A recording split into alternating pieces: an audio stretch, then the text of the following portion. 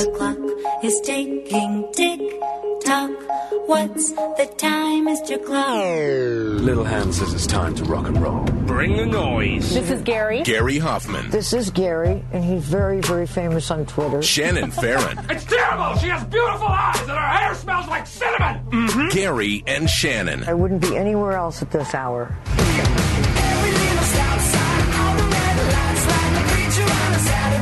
Sometimes you have to be rude. No, you can't. Yes. Okay, somebody comes in our office and starts talking to us. We can't both ignore that person. Like, that is textbook rude.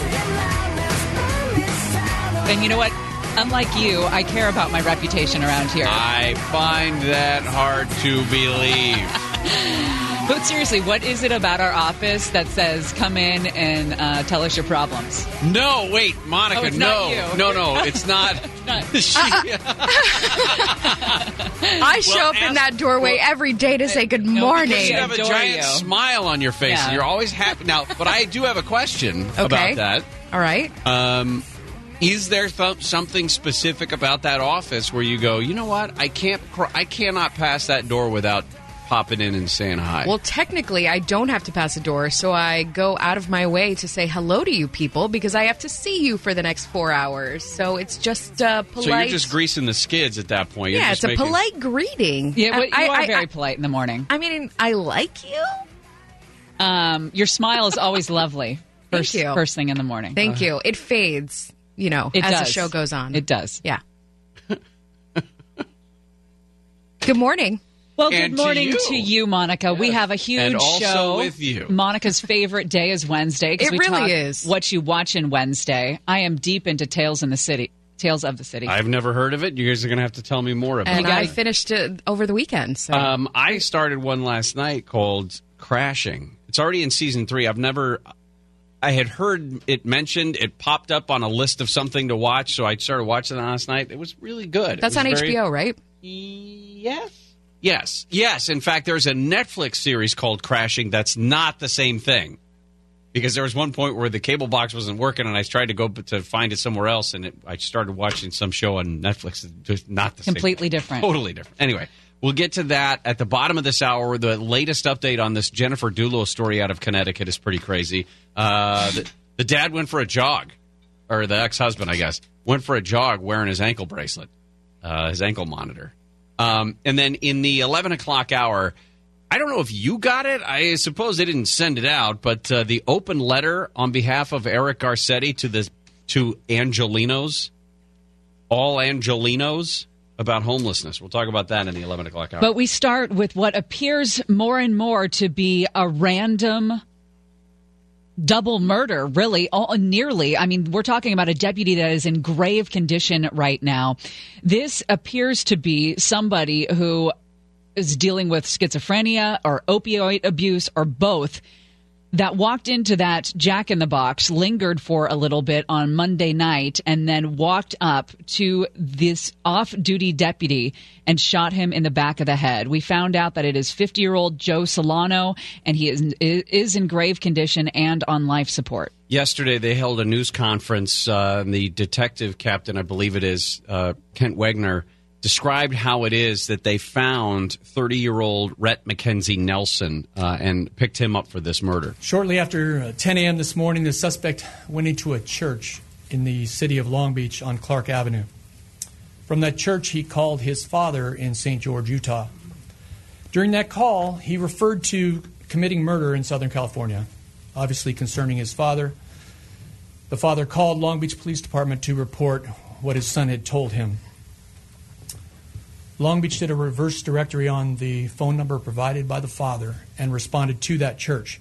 Shortly after arriving, the suspect was seen driving from the church, and Long Beach officers recognized that the vehicle, which is a 2012 Kia Sorento, pictured to my left, matched the description of the vehicle used by the suspect immediately after our deputy was shot. Then they went ahead and picked him up. He's been charged with murder, being held on $2 million bail. They think that he shot and killed a guy downtown, not far away from where the Jack in the Box was. That it was a drive-by type shooting. Yeah, and he was standing, the victim in that case was a man in his 30s, shot and killed while standing outside a building in the 1900 block of East 7th, pronounced dead at the scene. He hasn't yet been identified, but LAPD Chief Mike Moore was at that same news conference and described the basic situation of that this suspect's description, the clothes that he was wearing, that white Kia Sorento, that they were in fact matched the description from witnesses who saw that first shooting. That one happened just about 10 minutes to 5 on Monday, and then the deputy was shot in that Jack in the Box, they said, at about 5:30. His family describes him as a runaway, this 30-year-old shooter. They put out a statement. His father did, Bradley Nelson. My wife, Jean, and I, along with our family, are saddened beyond words to hear of the shooting of Los Angeles Sheriff's Deputy Joseph Solano and to learn that our son, Rhett, is being held in connection with this. They had reported him missing, and the family filed a missing persons report. And again, they said that he has had struggles with opioids and possible mental illness. Oddly, I went into the investigative mode this morning, and his father is a doctor. This Bradley Nelson is Dr. Bradley Nelson, goes by Dr. Brad. He's an author. He's a psychologist. He wrote a book called The Emotion Code, How to Release Your Trapped Emotions for Abundant Health, Love, and Happiness. The statement I read from the family was described this kid, this Rhett McKenzie Nelson, as, like you said, having emotional problems, but that I guess in the phone call that he made, that the dad made to Long Beach yesterday, he said that there had not been an actual diagnosis. There wasn't a specific label that they were putting on this their son's struggles at this point, but that he postulated it could have been any number of things. Well, Dad's well-versed on... Which is weird, because if he's well-versed in that world... Then he should know... Well, at least a diagnosis. But what are you going to do? Your son's, even if you're a psychologist, you know that your kid is schizophrenic or he's showing signs of it, and he is abusing opioids, but he's 30 years old. What do? You could 5150 him, I guess, maybe. But then what? What happens after those 3 days are over? Yeah. I don't know. Your hands are kind of tied. This incident brought something to light last night that made me very mad. And my wife was a little bit taken aback that I was as mad as I was about a sidelight to this story. There's somebody who posted an Instagram picture. Sure. Of whatever, long night at work kind of thing. And then referenced Deputy Solano. But praying for Deputy Solano and the full recovery, et cetera, et cetera. Don't make it about yourself. This is a problem with situations like this. It's a problem with social media and tragedy, because social media makes, I think, all of us a little bit narcissistic, and you're more likely to talk about yourself. I'm doing this. This is what's going on with me. Me. Here's a picture of me.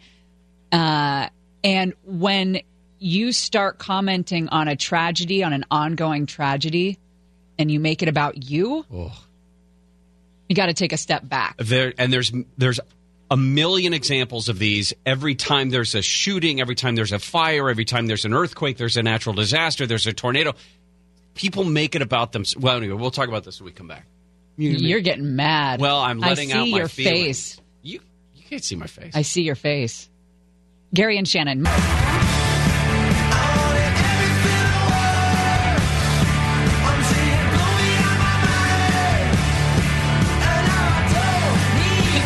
this all day.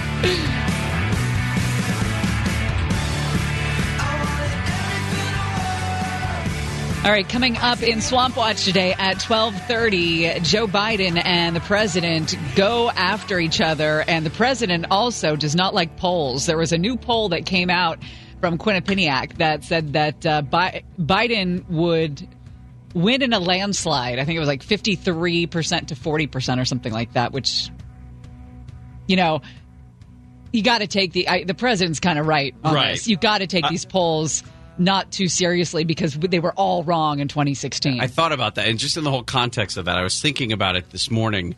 He's 100% right. You cannot.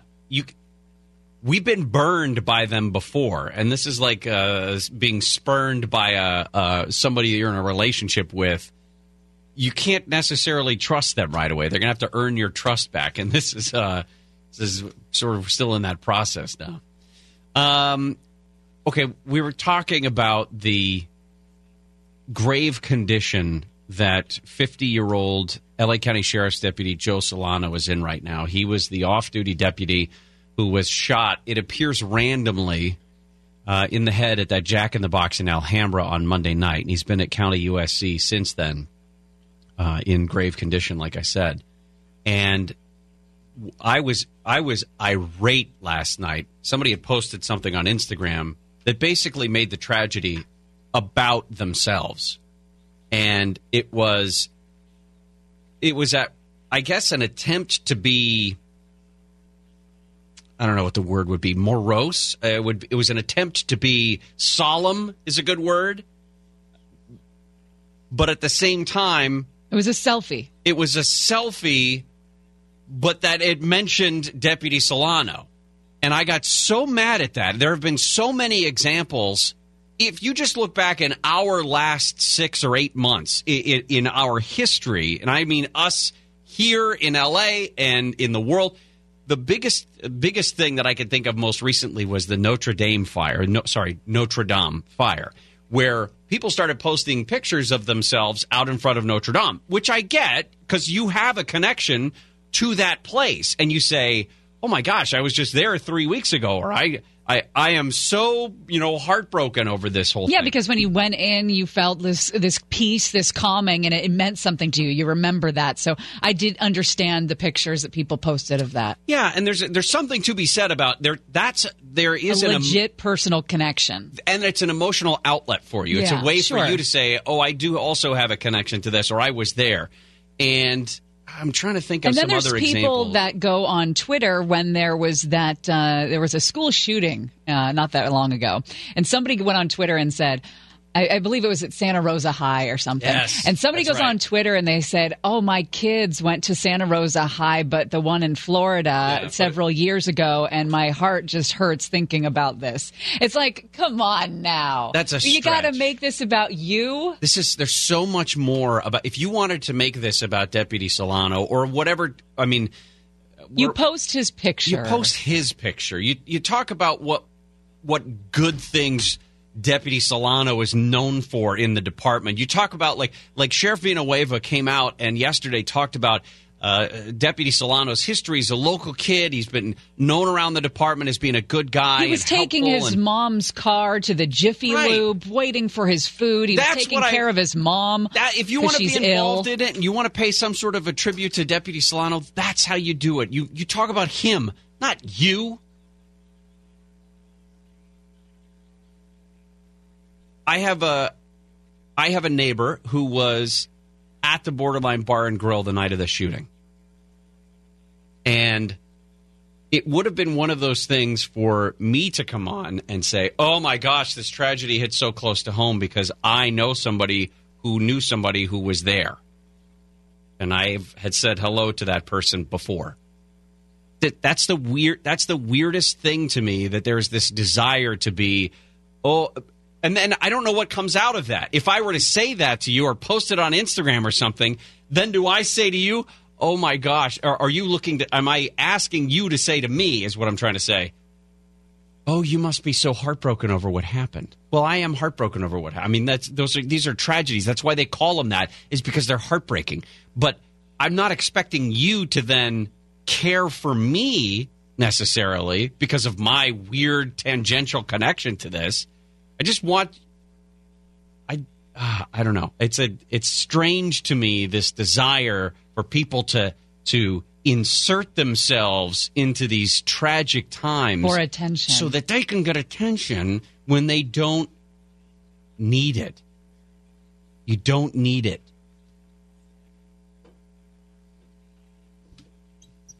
There's a bunch of different things. I looked this up this morning. There's a bunch of different rules about social media and tragedy. The articles are more targeted towards the marketing mind, a brand. What does a brand do when something happens? And they use the example of the death of David Bowie as one of the things that people just keep in mind. Just keep in mind. Don't stretch to put yourself into a tragedy or a dark time. Crocs. The shoes, the stupid shoes. Yeah. I had to wear one time and I hated it and I still can't get over. It's almost a year ago now and I still can't get over it.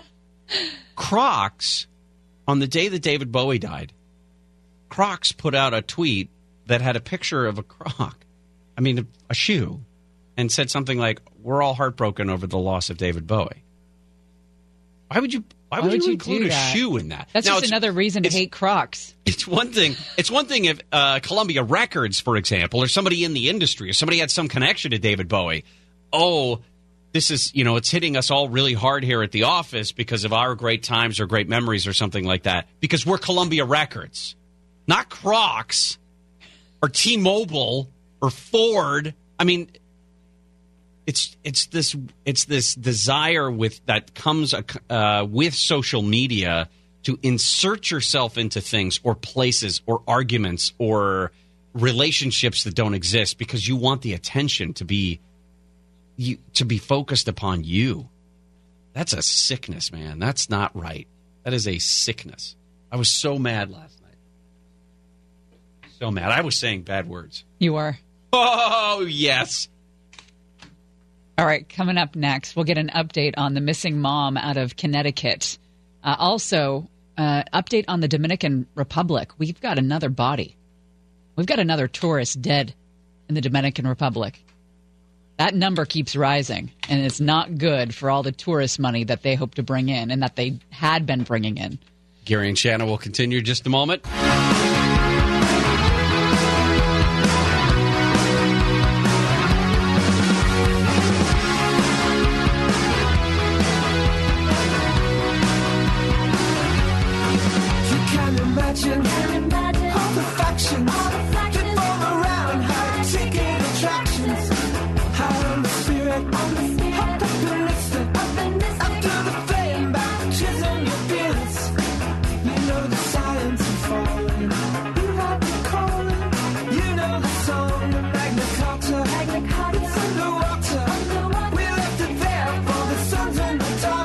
Hey, what are you doing Friday? Oh, I'm so glad you asked. I'm going to be in Huntington Beach at News and Brews at HQ Gastropub, shoving a burger in my mouth. That is going to be that's going to be a scene. We are going to be live for our next News and Brews, 10 a.m. until 2 p.m. at HQ Gastropub there in Huntington Beach, 5th and PCH. I can't promise I won't eat it like an orphan. Well, no, I'll tell you this. What we'll do is we'll have, I think Dana's going to be there, right? We'll have Dana hold the plate for you, or at least take it away from you after like 2 bites, because you don't have to eat it like it's going out of business. You don't have to eat it like you're gonna then. Here's why I never eat for the rest of the weekend. Here's why I eat like an orphan. It's because I wait too long, and then I'm really hungry, and I need all of it at once. I'm laughing because you said like an orphan, but the first time you said it, I thought you said eat an orphan. That doesn't make any sense. She gets hungry enough. I know. That's why I looked at you the way that I did. All right. Are you okay? No. This Friday, News and Brews, HQ Gastropub, 5th and PCH there in Huntington Beach. For information, you can go to KFIAM640.com right there on the Gary and Shannon. Okay, couple of updates for you, which is why we rolled out the update desk. The missing mom, Jennifer Dulos. We told you about the husband that they've got for obstruction of justice, as well as his girlfriend. They probably think that they had something to do with her disappearance. They were in a contentious court battle over their divorce, over custody of their 5 children. They were seen on surveillance video taking 30 bags of garbage out to a dumpster across town post her disappearance. So they've got their eye on this couple. He posted bond, $500,000 bail, and wearing a T-shirt, shorts, a baseball cap, and headphones, was seen by reporters on a jog. Going for a jog. Yeah, well, I guess being holed up in the joint for a week and a half is probably going to prevent you from working out too much. But, yeah. I mean, bail is relatively low. He hasn't been charged with her murder, he and the girlfriend. He's been charged with tampering with evidence and hindering prosecution so far. Because, like we've said before, they don't have a body yet. And now there is a concern that whatever was left of Jennifer after whatever happened to her is now gone, or at least irretrievable, because of the way the garbage system works in that part of Connecticut, where they'd go and basically shred the garbage. And if that's the case, they're going to have a very hard time coming up with any sort of physical evidence in here. But quite the show for the reporters gathered outside that $4.3 million mansion where the family lived. Yeah. Another update for you out of the Dominican Republic. Barbara Corcoran from Shark Tank. Her brother was found dead in his hotel room in the Dominican Republic. And the circumstances, according to TMZ, sound eerily familiar to the other 6 mysterious tourist deaths in the country. Barbara says her brother was in the DR with a friend in April on his yearly vacation when he died of a heart attack. There's been no autopsy, and that's what she was told, that he died of a heart attack. She says her brother's friend, who was staying in the same suite, discovered the body, but nobody knows what happens. The brother, John, was retired. He owned a successful roofing company in New Jersey.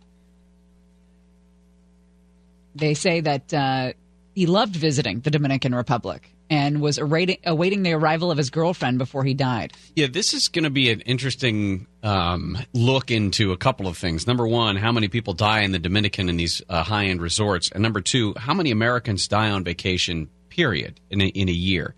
Because, like we said, I think the Dominican says that there are 7 million visitors annually, 7 million tourists, and the majority of those come from the United States for their vacations.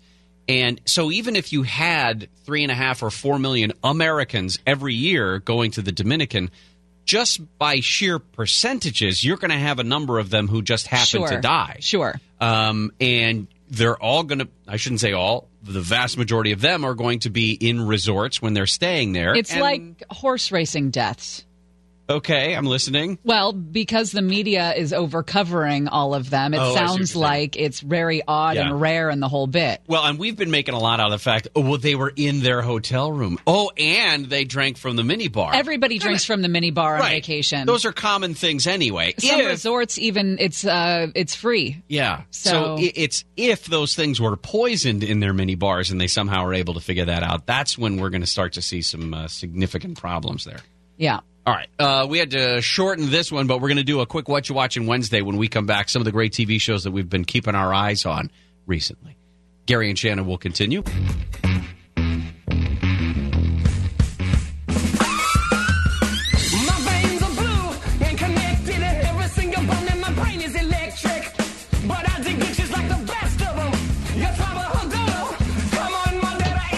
Gary and Shannon. Police in Denver are testing the idea of having civilian teams respond to some 911 calls. We'll dig into that at 1:20. Hey, did you know Gavin Newsom is a big horse racing fan? No. Well, he's a big fan of horses who race. And he says, hey, you guys better start doing the things that you're already doing. He put out a very weird statement about Santa Anita.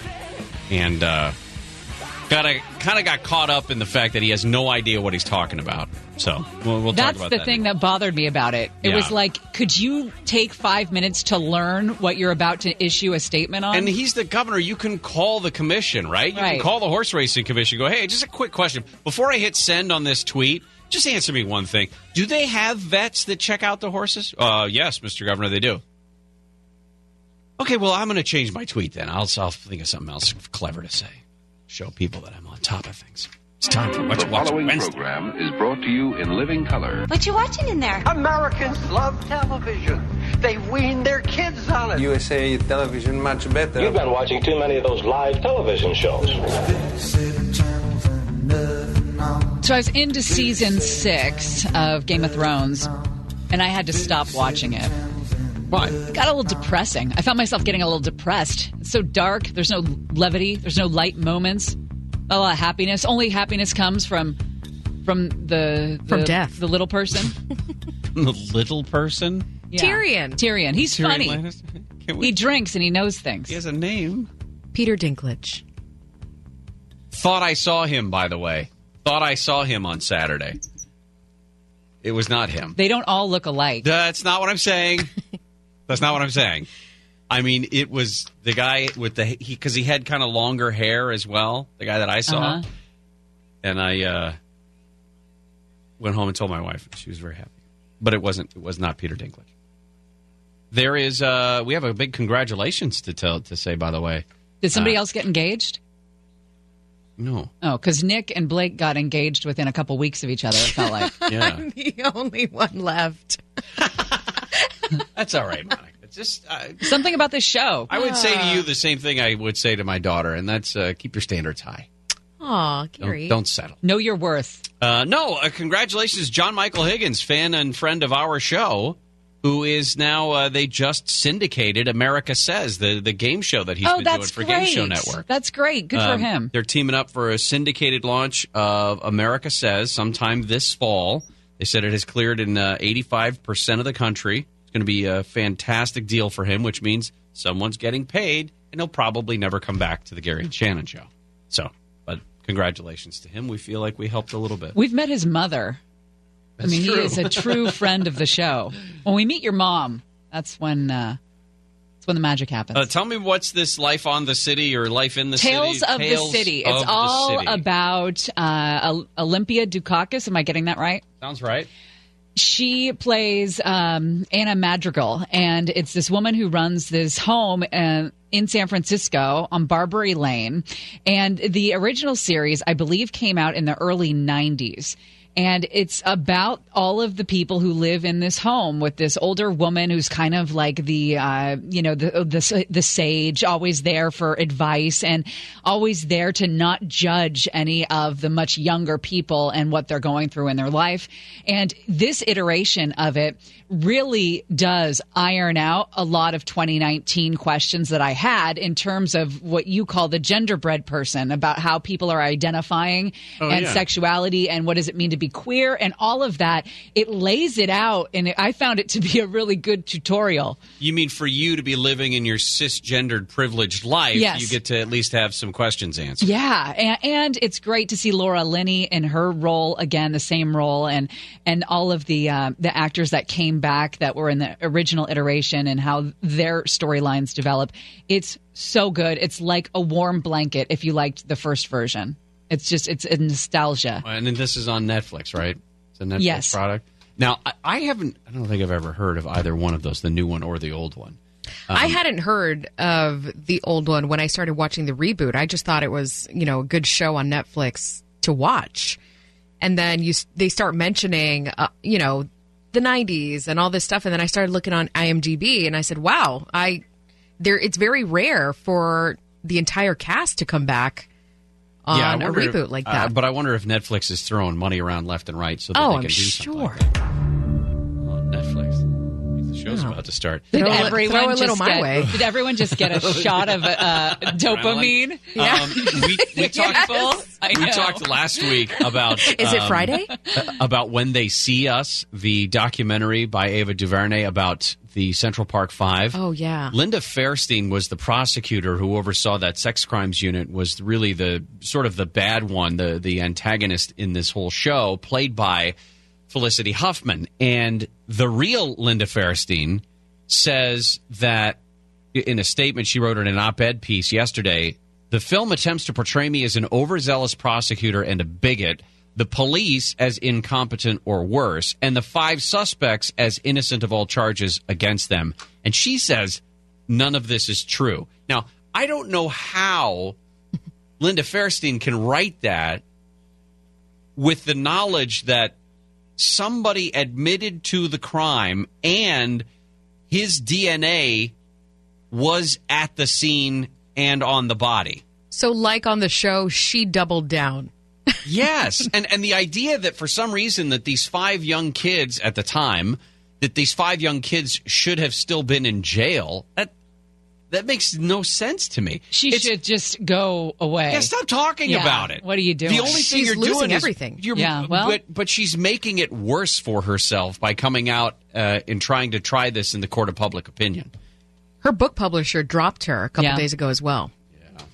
HBO has a show that I've been watching, and it's called Crashing, So good. the American series. There is a Crashing British series where I guess a bunch of people are in a hospital. It's like Friends, I guess, but British. Crashing, the American comedy series, was created by stand-up comedian named Pete Holmes, and it's sort of semi-autobiographical in terms of his start out as a young comedian, all of the just horrible clubs that he'd have to play and the bad jokes that he'd have to tell, and it broke up his marriage as a result of That's a hard road. It's unbelievable. And they do, since I'm watching it on demand, at the end of the show, at the end of each episode, they do a minute or two of a discussion with Pete Holmes about what specifically about that episode, stood out. And he would say things like, in the 2 or 3 episodes that we watched last night, twice he said, every stand-up comedian knows, at least the ones that have some amount of success, names that you would recognize, they'll tell you you're going to have 5 or 10 years of not just living hand to mouth, but living out of your car and paying to do an open mic night. Is that why you got out of stand-up comedy? Because I wasn't any good at it. You were good. I went to see you. Thank you for saying that. Do one more show so I can see. You really were good. I thought it was going to be a thing for you. No. But it's also a lot of work. And you gotta we're shying away from work now. No. It's just you gotta love it. But Dues gap. He does say one thing in there that makes perfect sense for stand-up comedians. When you kill it, when you do a set, and if it's 10 minutes, 20 minutes, 40 minutes, and you kill it, and you kill it, and the room is just raucous, it's a high that is indescribable. And that's why people keep coming back to get that high. To get that high again. Get that hit. Yeah. Why don't you and Justin Worsham should tag team a comedy night? Oh, I got a story about that when we come back. Boy. To Gary and Shannon. Yeah, no, we'll turn hands forever. So tonight I'm gonna show you all. When I'm walking with you, I watch the whole room change. Baby, that's what you do. No, baby, don't blame it on my confidence. Or blame it on your measurements. That's right. Gary and Shannon. I just saw that the travel guide company Fodors, they have put out travel awards this year, inaugural travel awards, and they ranked Hollywood Burbank Airport, Bob Hope Airport, as the best in the country. Oh, yes. And LAX the worst. Shout out to Gene in Terminal 1. Seriously? Hands down, that is exactly how I feel. Except for Denver, in my opinion, is worse than LAX. Denver's airport is 45 minutes out of Denver. It's a mess. It takes forever and 5 people movers to get to the terminals. And that horse is really scary. The horse with the red eyes. The horse. Did you know that horse killed the sculptor of the horse? Yeah. It fell on him when he was putting it together. And the weird murals in there. The racist murals. Yeah, with the guns. Yeah. It's a weird place. It is a weird place. And there's this whole conspiracy theory that, like, the government has, like, dug caves underneath it. In Denver. I mean, Are if there you reptile want, men in there? Yeah. Oh, man. If you want to go down a fun conspiracy theory hole, Google the Denver airport. We just watched a few minutes ago, there was an F-35 flyover at the White House.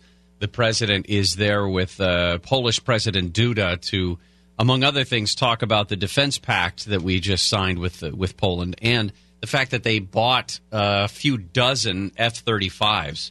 So the news conference between both presidents is expected here in a few minutes, and keep an eye on it, see if anything happens.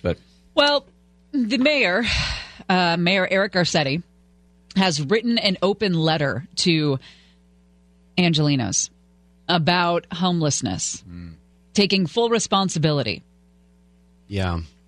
He essentially likens the homeless problem to earthquakes. Well, he does say that after the 1906 earthquake in San Francisco, 200,000 people became homeless overnight because of the earthquake and the fire. And he says right now, California has about 130,000 homeless people, making our current homelessness crisis the second worst disaster we've ever seen in the Golden State. It's an interesting way to look at it.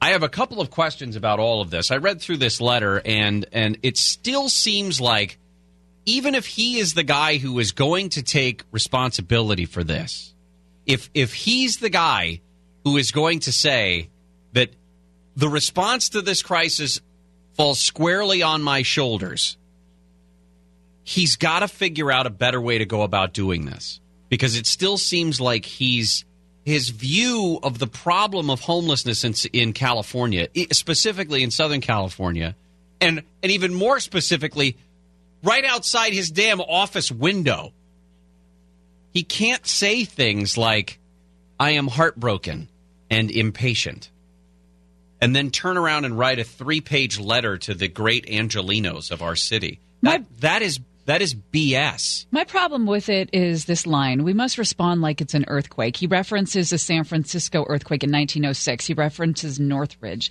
Our homelessness problem is not like an earthquake, because earthquakes happen out of nowhere. There's no warning. The warning has been the past decade. The enabling of allowing people to sleep and defecate on the streets is the writing's on the wall. Right. If you let people build makeshift homes on the street and then let that street expand to a street after street after street after street, and you're down with having them defecate on the streets and the whole thing, and you're even giving buckets, then you're going to get more and more and more people. Yeah, if you say a behavior's okay, there's one thing about mental illness and homeless problem, and there's going to be homeless people everywhere. But why do we have the most here in Los Angeles? Because we enable repeatedly. We don't want to hurt anybody's feelings. You don't want to hurt anybody's feelings, well, just giving hands out to, he talks about the amount of money that is going into the problem. We've increased our homelessness budget to more than $460 million for housing and services. 25 times what it was 4 years ago. And yet, look at what's happened. We've gone backwards. It's gotten worse. The homelessness problem has gotten worse. Well, there's a couple of things. Number one, it's clear that the more services you offer, the more people are going to come here, right, because they know they can live feral on the street, and people are going to give and bring them things. But to your point about earthquakes happen suddenly and can make 100,000, 200,000 people be homeless, he does admit, and this is reading again from the letter that Eric Garcetti wrote to all fellow Angelinos about homelessness. He says it's a product of decades of failures, which is true. Yes. It's true. But listen to which failures he thinks contribute to this. Bad decisions aren't just made, they accumulate. Decades of disinvestment and poor urban planning have conspired to limit our supply of affordable housing, reduce mental health services, lower the quality of education, gut our middle class, allow addiction to take hold in too many lives. Listen, don't forget that the decades of failures include those policies which have told people living feral on the street is an option. Right. It's not an option. It should never have been an option. We are not a third world country unless you are on Skid Grid. Then we are clearly a third world country. What are you going to do? How is your behavior going to change if you're living on the street and people are bringing you things? How is your addiction going to end? How is your addiction? If someone's bringing you clean needles all the time? I understand the argument of health, trying to stop the spread of bloodborne diseases by giving clean needles, offering clean needles, but you're ignoring things that have contributed to this, and no one has come up with a good way to show numbers of the 36,000 homeless people in L.A. City, 36,000. How many of them are out there because they choose to be out? They don't want to live under the man's thumb. They're not necessarily addicted, but they could be. But their biggest issue is just their attitude. They don't want to live the way that society tells them to live. I was up at Oakland Airport. Was it Oakland Airport? I think it was. Yeah. And I saw one of those needle receptacles in the bathroom. Yeah. And I'm thinking, we don't do this with other addictions. Like, we don't have, receptacles for vodka bottles. Well, a recycling bin, but it doesn't say recycle your alcohol. You know here. what I mean? Like, if you have an addiction and you're seeing things enable your addiction, you're not going to put down that needle. Why would you? Because what we're doing is we're normalizing all this. Like, I'm going to crap in the street, and that's normal. That's fine. Here, we're going to in San Francisco, we're going to hire 5 people to clean up your crap, like a dedicated crap crew to wander the streets and clean up the human feces. Again, that's enabling that behavior.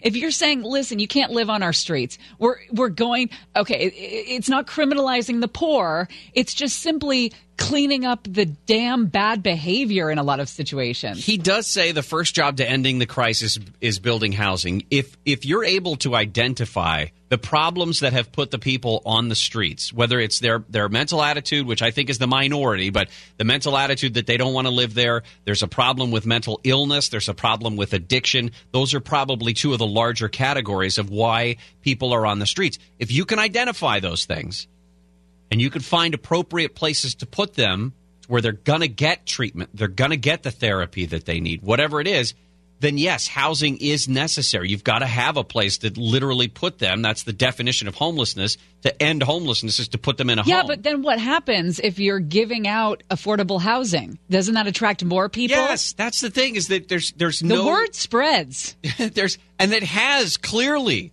because the more money we continue to dump into this thing, it's bad money after bad money, it appears, because the problem's only getting bigger. If I'm drinking vodka all day and taking opiates or whatever, and I want to live on the street because that's where that kind of behavior gets me, and I know that Los Angeles is throwing money at this, I'm absolutely going to go there. And they're giving you a little case of those little bottles of vodka just every day, just to keep you, happy. We don't want to hurt your feelings. Witches when we come back to the Gary and Shannon. Oh, yeah, witches. There are working witches of Los Angeles. Well, it's a good thing they're not homeless. Well, I guess it's unclear. We don't know.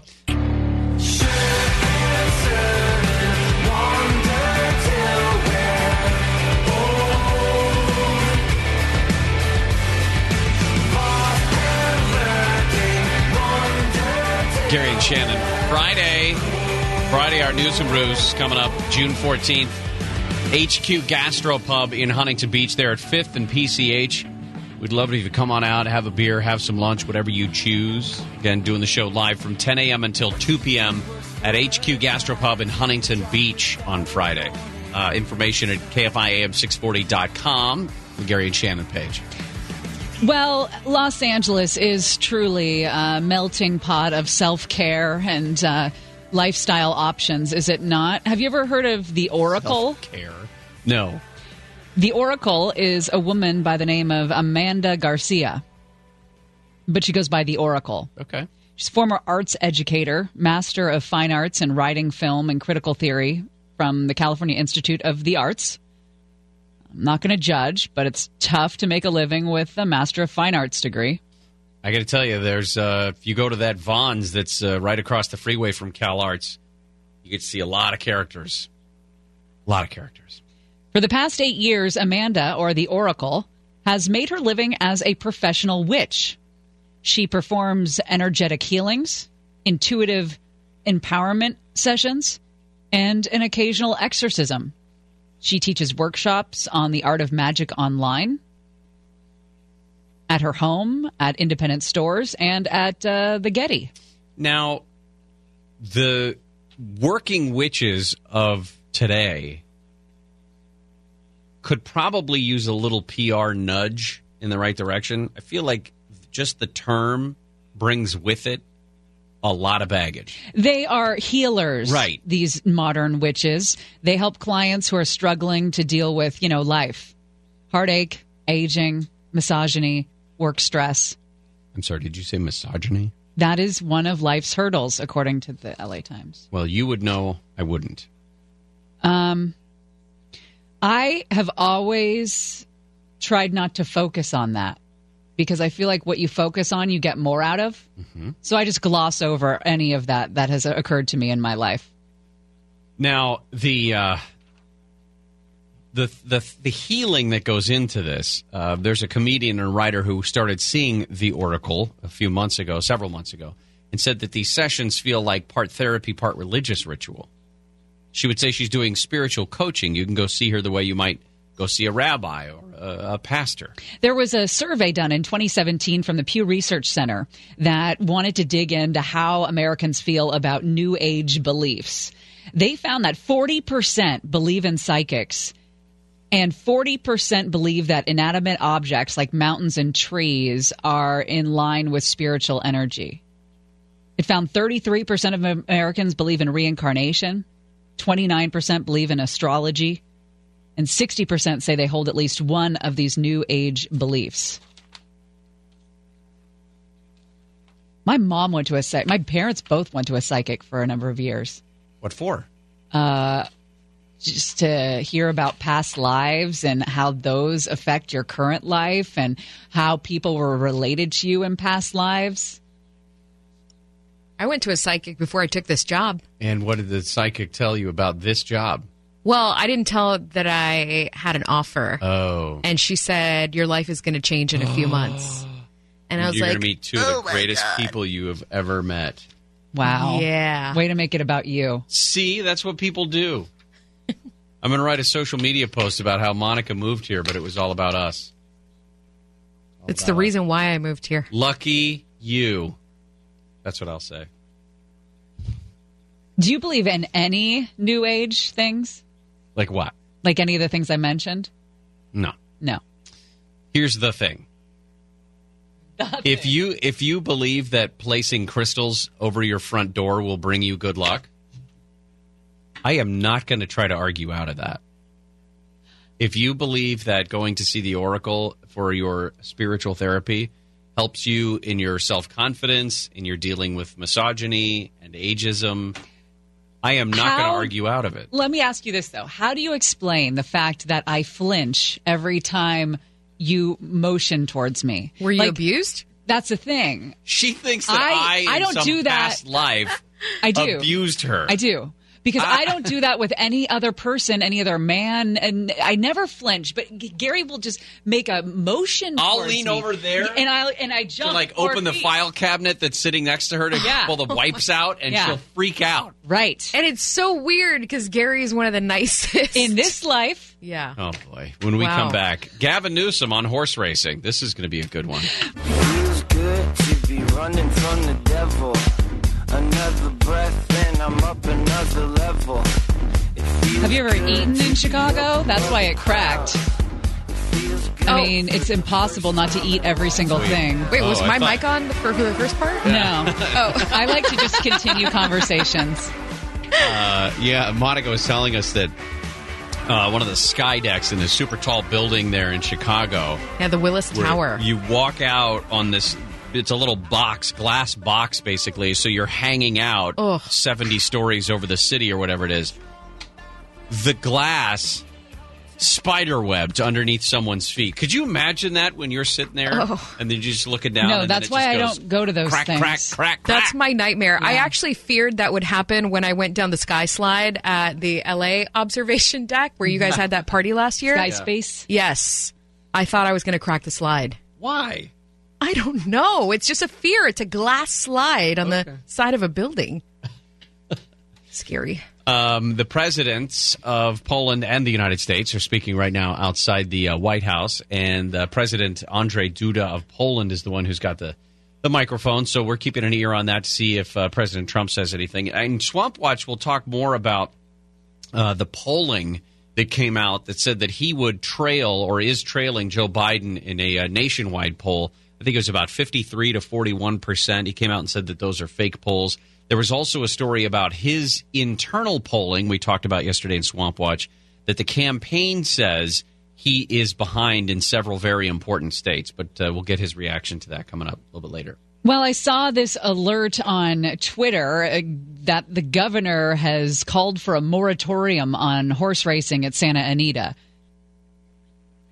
And I thought, what?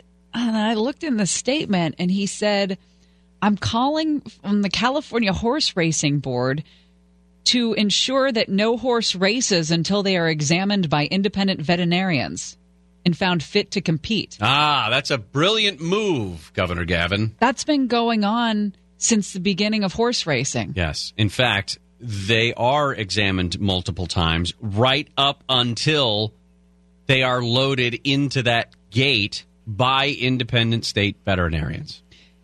Couldn't he make a phone call? Couldn't he have one conversation with how the protocol works at the horse races before he opened his Or listen, even if Gavin might be busy, he could have had his first partner do it, or one of the first kids. Or the 7 people under her in her office. Any one of them could have gotten on the phone with the California Horse Racing Board and simply asked the question, what happens to these horses, and are they checked out by veterinarians before they race?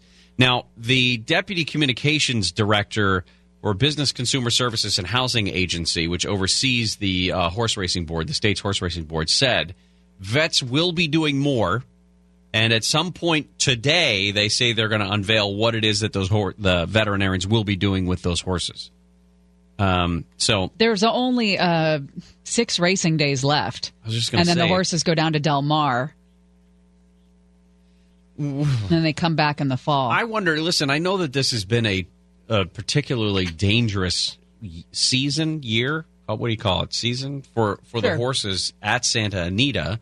And it was shut down for a time as they tried to figure out what, if anything, was particularly wrong with the track conditions, the care, the facilities, something like that. And they never found anything. They didn't find anything that was out of the ordinary. And the unfortunate but very true aspect of this type of sport is the animals are expendable. It's not comfortable to say. It's probably not comfortable to think about. It's just... Well, they can't survive with the types of injuries because of the way that they're built. Right. And therefore, they're expendable. I don't like it. But it's one of those things. It's the nature of the sport. Now, does it have a future? I don't know. I mean, you look at all kinds of different sports that in 2019, I liked to see what they have done at Santa Anita since I decided to move there. If you don't know the story, I lived on the west side, and then Conway invited me to the track one day, and I had such a great time. I moved. You never went to back. the track. You never went back. I live within about 5 minutes. Well, what do you mean? We go all the time. And in recent years, they have tried to do new things to bring in the millennials and bring in more crowds and things like that. They've gone through a bunch of they do beer events. They do different things to bring in more people. They're in the middle of huge renovations there. I mean, there's a lot of different spaces that they're trying to refurbish. They're doing outreach to teach people how to bet. They put race day ambassadors there. Ask me how to bet and things like that. So they're trying to get more people involved, but you go out there on a day when not much is happening and there's just not a lot of people. You just wonder how long that business will be sustained, especially now in the new everyone is offended and everybody has a cause world that we live in. Is this? I've never been to a track on the East Coast, and I wonder. It's always struck me as a much more East Coast style sport, really, than out here. And I don't know why. I mean, because I grew up in the Bay Area like you did. We had Golden Gate Fields up there forever. Yeah. So it's not as if I haven't been around it or haven't heard of it. It's just it always struck me as a back east thing. That's a fun place to go. A southern thing, right? Or a southern thing, sure. Yeah. Anyway, the governor screwed that up. But there is supposed to be some sort of an announcement today in how it is that the horse racing board is going to change the requirements for veterinarians and their the inspections that they do on the animals before they're found fit to compete. So we'll keep an eye on that.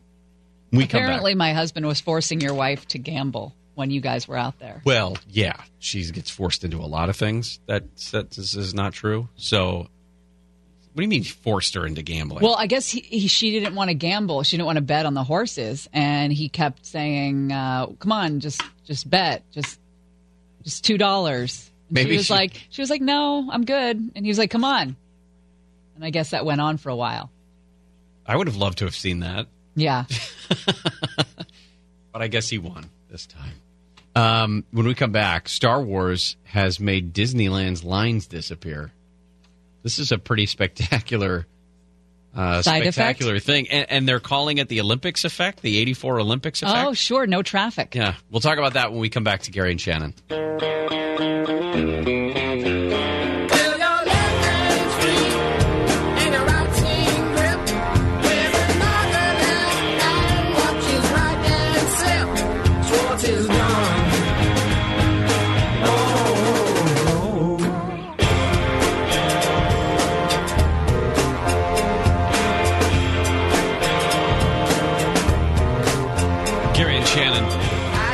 President Trump holding a joint news conference with President Andrzej Duda of Poland. One of the things that they had just been asked about was the United States relationship with North Korea. The president said things are going very well, as a matter of fact, since there has been no nuclear testing recently. 12:30, we'll get into Swamp Watch to talk a little bit more about this news conference and also about that Oval Office news conference they held a couple of hours ago. Well, Star Wars at Disneyland has done something to the rest of Disneyland. As the OC Register writes it, the impossible is happening at Disneyland. Well, listen, a lot of schools are out now, right? I would imagine the first few weeks of summer would be just loaded with people. Not the case. No. The lines, they say, are disappearing. That ever since Star Wars Galaxy's Edge opened to reservation holders, Disneyland has been experiencing some of the smallest lines it has seen on sunny days in years. Now, I have the Disneyland app here, and I've been watching the times this morning. For the longest time, what's the longest line before Star Wars Galaxy's Edge opened up? What would you say is the longest line in the resort? Indiana Jones. Indiana Jones. Yeah. Clearly one of the most popular, one of the best rides they have ever come up with. Yeah. Usually on a sunny summer day, you can expect to wait an hour and a half, Sure. I would imagine, Yeah. especially at the peak times. Yeah. Until about 10 minutes ago, it was listed as 25-minute wait. No. Right now, it's only at 50, a 50-minute wait. But still, I mean, we're talking, the park's been open for 4 hours now. Well, here's what I don't understand. The Star Wars Land is still only reservation only, right? Yes. So are people just staying away from Disneyland until they can get into Star Wars Land? Well, and so it's just fewer people going? The reservations are going till June 23rd. Right, so 2 weeks from now, basically. And I assume it's just because they knew everything was going to open up. It was publicized that obviously Star Wars Galaxy Edge was going to open up at the end of May. People said, I am not sitting through those lines. Right. But there's other aspects of this as well, because they're talking about how Disneyland's annual pass blockout calendar has had a greater effect upon attendance at the resort. They created separate blockout calendars for the two parks, for Disneyland Resort and for California Adventure. But even that, I mean, California Adventure has also some fantastic rides that you would usually wait for a long time, and they're talking about 35-minute wait right now for the Incredicoaster, which is not bad at all for a hot summer day like today. This is pretty spectacular. Now, what happens when they do open without reservation? Like you're saying, are people just waiting simply to when they will also have an opportunity to get in there? I think there's probably a degree of you don't. Most people don't go to Disneyland too many times a year. There are the people that go like every weekend or once a month or whatever like that. But I think there are probably more people that'll go maybe once a year. And if you know about Star Wars World and that you'll be able to get in August or whatever or September, why would you spend the money in June when you can't go to Star Wars World if you don't have the reservations? Yeah, I don't know. This may be the perfect time to jump on down there. you want to go. You want to go? Sure. You don't seem like a Disneyland person. I'm not a Disneyland person. See, I could read through that. I enjoy it. I'm not a big fan of Seas of Humanity. You're not going to plunk down for a season pass necessarily. I don't look for all the Easter eggs in the park and, this goofy thing. This goofy thing? That was very strong. Are you a Disneyland person? I love it. I love it because I love taking my kids there. But I agree with you. There can be times where humanity is just too much to take. And that is a place when humanity gets thick. And as my wife likes to say, you have to walk through so many farts just to get onto the ride. Oh, my gosh. Man. Hey, it's a price you got to pay. Wow. Speaking of, though, in terms of expansion, Monica just mentioned this. The city of Anaheim has approved a bunch of building permits for things like overhauling a bathroom, a retail outlet, microbrewery, character meet and greet areas, improvements to some behind-the-scenes buildings for the Marvel Comics section of Disney's California Adventure. Guardians of the Galaxy Mission Breakout, took over the Twilight Zone Hollywood mansion, Hollywood hotel thing. The Tower of Terror is what I'm looking for. And the Bug's Life, or A Bug's Life, that was right next to that, has been closed down for a year, I believe. And that's, it says Stark Industries on the side. They're going to put all of the Marvel stuff Did you see that in catch? there. Yeah, that's not bad. Beautiful catch. But what they're going to do is not just rides. They're making sure that they've got huge retail presence in there as well, which we see in the Star Wars Galaxy's Edge, where you could drop either a couple $100 on a lightsaber or $25,000 on a real life-size R2-D2 unit. So, please don't do that. I'm not planning on it. Okay. I mean, I got a daughter who's got to go to college at some point. And I think that would probably be a better investment than a full-fledged R2 unit. But how cool would that It would be so in your awesome. house? In the front room there? My dog would hate it. So I'd have to make a decision between the dog and the R2 unit. Or your wife and the R2 unit. Well, that goes into it. That's part of the calculus. All right, coming up next, we'll get you caught up with all things trending right here on Gary and Shannon. And I'm calling out, get up, move on. Get up, what's taking so long? Get up, move on. Stop stalling, I'm calling out. Get up, move on. Get up, ain't nothing wrong. That kid started the same day that Cody Bellinger started. Christian Arroyo. In San Francisco. Cody Bellinger's first game was in San Francisco. Okay. Same day as Christian Arroyo. Are we doing obscure baseball stats / information? Yes. Can I also say something? I apologize for if I made anybody believe that Game 7 of the NHL Stanley Cup Finals was last night. We talked about it. We talked about Game 7 being so awesome and so incredible. On the tail end of what we were talking about, the basketball game. I don't think you said it was last night. Well, 'cause I would have somehow I remembered convinced that. myself that it was last night. Well, that's because you're getting senile. Well, and then I went to the eye doctor yesterday. Is that an old person Yeah, thing? age has come for you. And then I sat home and I had my pupils dilated so they could check my glaucoma, which I don't have. But, it's a thing. Wait, hold And then- on. Yeah. Stop. Go ahead. We are not going to start talking about ailments on this show. No, right? I'm just explaining That's why. not going to be a thing. So I got home and my eyes were all fuzzy and I couldn't focus on anything. And I thought, this is going to be a hard way to watch a hockey game if I can't keep track of where everything is. I need that old Fox Comet thing on the puck. And then 5 o'clock rolls around and... no hockey for you. No Game 7. No Game 7. So what did Grandpa choose instead? I pulled up one of them little, what do you call them things on your, it's like a book, but it's, folds open like this way instead of this way, and then I typey stuff on there. You sound like Blake. Thank you. What's happening?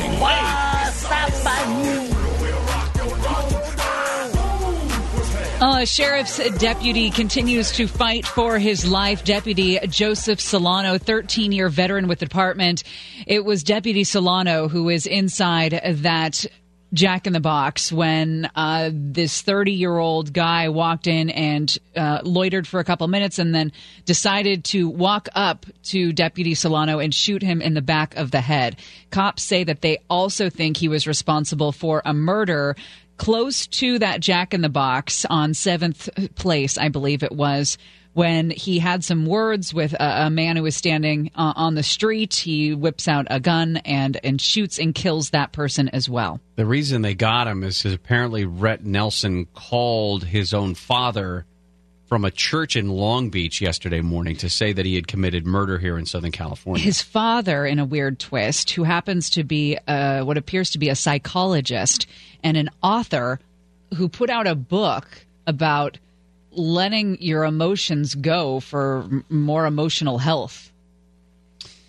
In the statement from the family, by the way, Dad also said they will provide law enforcement with all information they request concerning Rhett and his struggles, because apparently he had a history of potentially schizophrenia, but other mental issues clearly, even though they may not have been diagnosed that way. And then also the dad alluded to struggles with drugs. So, well, it looks like we told you earlier about Barbara Corcoran from the Shark Tank show. And she says her brother was on vacation in April in the Dominican Republic, and he died there. And she was told it was a heart attack. But now all these stories are surfacing of people dying in the Dominican Republic after having a drink from the mini bars or what have you. There's a guy in Florida who said he got sick during a recent vacation in the Dominican Republic, and he's telling people to avoid the country altogether. He said he got sick with stomach pain while swimming. He said, fire in the bottom of my stomach. Excruciating You're not pain. supposed to swim if you've got that, right? If you've got an active fire in the bottom of your stomach, I think is what the sign says. It may be translated differently around different parts of the world, but he claimed that he has continued to lose weight. He's undergone tests to get to the bottom of his health woes. But I told my wife, we will never be going out of the country again. That's a little bit of an overreaction, but okay. Well, you do you. You like to travel, so that would have been a deal breaker for you. You could sit there in your hot fire belly. I'm going to go to Croatia. The House Judiciary Committee has unanimously authorized the 9/11 Victim Compensation Fund after Jon Stewart shamed publicly, very publicly, all of them. There were only 4 subcommittee members present for testimony from 9/11 first responders, and Jon Stewart, rightly so, point out that it was an embarrassment to the country for those who did not show up to that hearing. The Senate version of this bill does have bipartisan support, but they're saying it is short of a veto-proof majority, and the White House has yet to respond to requests for comment on whether or not the president supports the legislation. So even if the House panel passed this, it doesn't mean it's a guarantee to happen in Congress. So there's this 20-year-old college student up in the Bay Area who used that Snapchat filter. Remember that Snapchat filter we talked about on the show, how you can change your gender with the filter? Made everybody uncomfortable when Chris Little came in. Yes. Yeah. And everyone thought Chris Little was hot. Right. As a woman. Well, not everyone. What do you mean? I didn't. You didn't? No. Okay. Well, do you just feel badly about thinking that Chris Little was hot, and that's why you're saying this? Yes. Okay. So this kid up there uses this filter to pose as an underage girl in an effort to catch sexual predators. A Snapchat vigilante, as it were. He caught a guy hitting on this fake 16-year-old girl, and this guy happened to be a San Mateo police officer. A 40-year-old San Mateo police officer was pretty much catfished by this guy who set out to catch a child molester. How do you feel about that? Like, is it entrapment? How do I feel about it? Is it entrapment? How do you feel about it?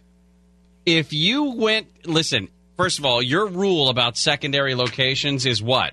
Don't do it. Okay, so he went to a secondary location. They switched from Snapchat over to the Kik messaging app, which everybody knows is a cancer on human communication. And Ethan said that Esther was actually 16. So he now tells the cop, actually, I'm not 19, I'm Actually, I'm not 19. I'm 16. Oh, because and the cop goes you can't be underage on the first app. On Snapchat? I don't know if you can or not. You can. No, he used you the can't. filter. Oh, right. To do that. Got but it. then they were on like Kick the messaging app. No. What are you talking about? A different one. It's not important. But when they first started communicating, the cop thought she was 19. Tinder. That's what Tinder. I'm thinking of. And then they go to Kick. Davies asked her to switch to Snapchat, where they also discussed her being 16, chatted about engaging in sexual activity. The thing is, when that little message comes up and it says, "Hey, did you know I'm 16?" and the cop responds with, "Yeah." Ew. Yes. I got no problem with that. It's if he goes, "What the hell? I thought you were 9. Never mind. Don't ever contact me again." That's how it's supposed to end. That is how it's supposed to end. Hunter Biden is in the news. He has secretly married a South African woman, a divorcee who now lives in Los Angeles. Melissa Cohen is her name. Wait a minute. He was married for a number of years, and they got divorced, and then he started dating his late brother's widow. Yeah, Beau Biden, if you remember, was the one who died after a battle with brain cancer. And Hunter started dating Hallie Biden, the widow, and just a couple of months ago split from her and is now married to Melissa Cohen. That is a weird triangle. Do you know anybody who's ever done that? I don't mean brother necessarily, the brother's wife or the wife's husband or something like that. But well, yeah, Shania Twain did that. No, I mean somebody. I had a good friend that I worked with 25 years ago who was on a hunting trip, and they got into a car accident, and one of the guys died. My friend was hurt pretty seriously. He ended up dating and eventually marrying his best friend's wife. Wow. I mean, the best friend that died in the accident. I feel like it happens in the movies a lot. Yeah. All right. When we come back, we're going to get into, we're going to try to undo my whiteness. Oh, right. With yoga. That's right. This is a yoga class in Seattle that is called Undoing Whiteness.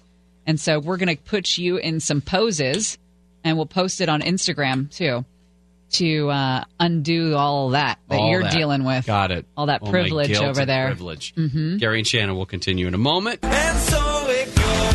We found a sweet disaster in a river of champagne, swimming through the morning after. Gary and Shannon. What's wrong? Swamp Watch at 12:30. I don't know if I'm doing this one right. This is the one-legged king pigeon pose. Does that look right to you? I only know the poses by their names. Yeah, one-legged king like pigeon Savasana pose. or... Oh, you mean that you actually know the actual words. Mm-hmm. So if I tell you I'm doing the Supta Baddha Konasana, what do you think I'm doing? That would be what does it look pose. like I'm doing right now? No, it's the reclining bound angle pose. Do you feel like the whiteness is leaving your body? I don't. I feel like the blood is rushing to my head. Well, why don't you put your left foot over that arm right there tell me. Is this the cow face pose? No, cow face is. Cow face is like the legs are all. No, it's like when you're on all fours. No, that's a different one. Cow face pose. Like, look, and you're just. Trust me, I know these things. Laura Humph knows these things. Laura is a yoga teacher in Seattle. Hold on, I'm transitioning to an extended puppy pose.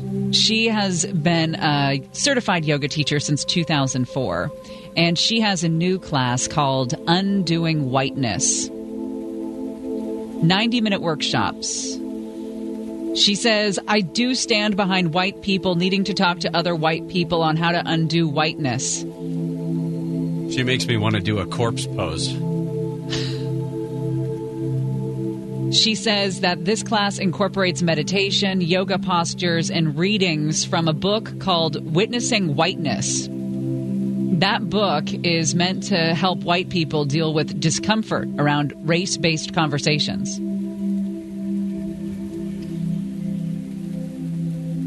Who wrote this? This is from the Seattle Times. So it includes a paragraph that says this. Started by 5 queer people of color, the class, which operated controversy-free the previous 5 years, was intended as a safe space for people of color to practice yoga. You ever been in a yoga studio where that didn't feel like there was a safe space? No, the whole idea about yoga is not feeling white guilt or any guilt at all, really. It's like it's a place where you just kind of clear your mind and you don't dive into a dissertation that you would go to on a college campus. Like, the whole idea of yoga is...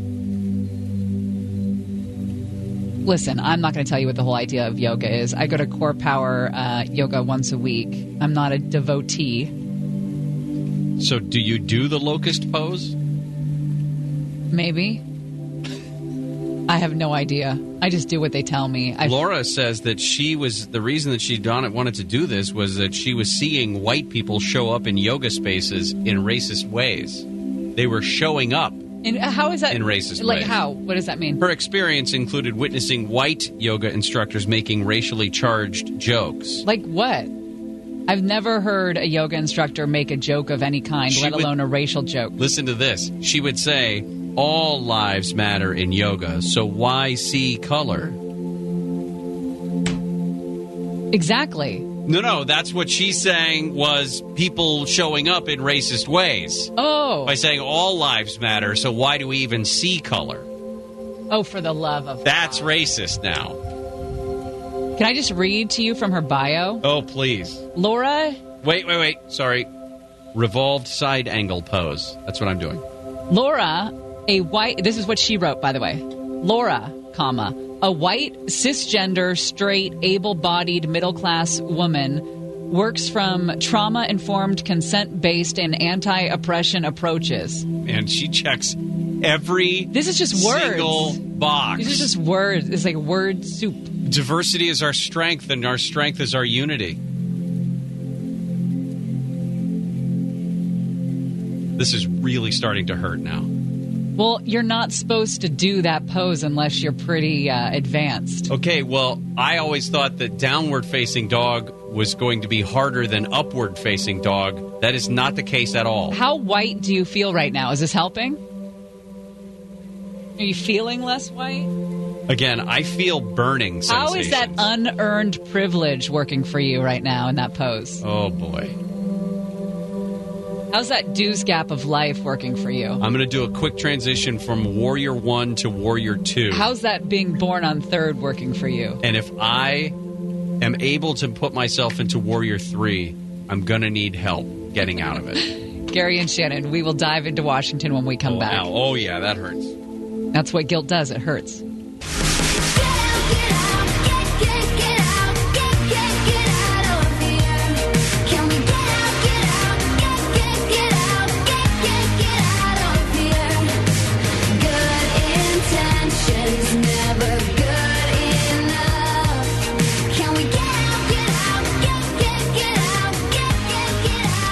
Gary and Shannon.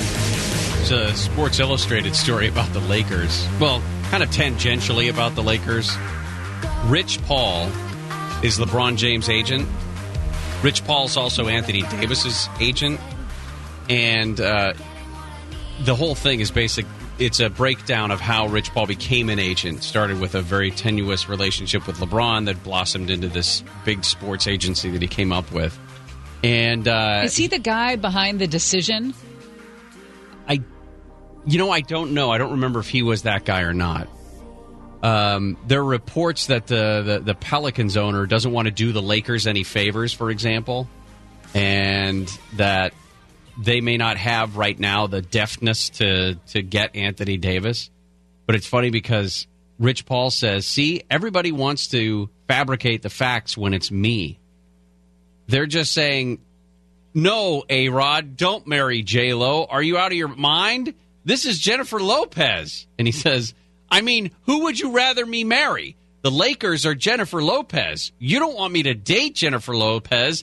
Give me a reason I shouldn't date J-Lo. What the hell is that analogy? I don't have any idea. Somebody is off his ass. Woo! Sounds fun. Hey, it's time for Swamp Watch. Drain the swamp. We're going to drain the swamp of Washington. We're going to have fun doing it. We're all doing it together.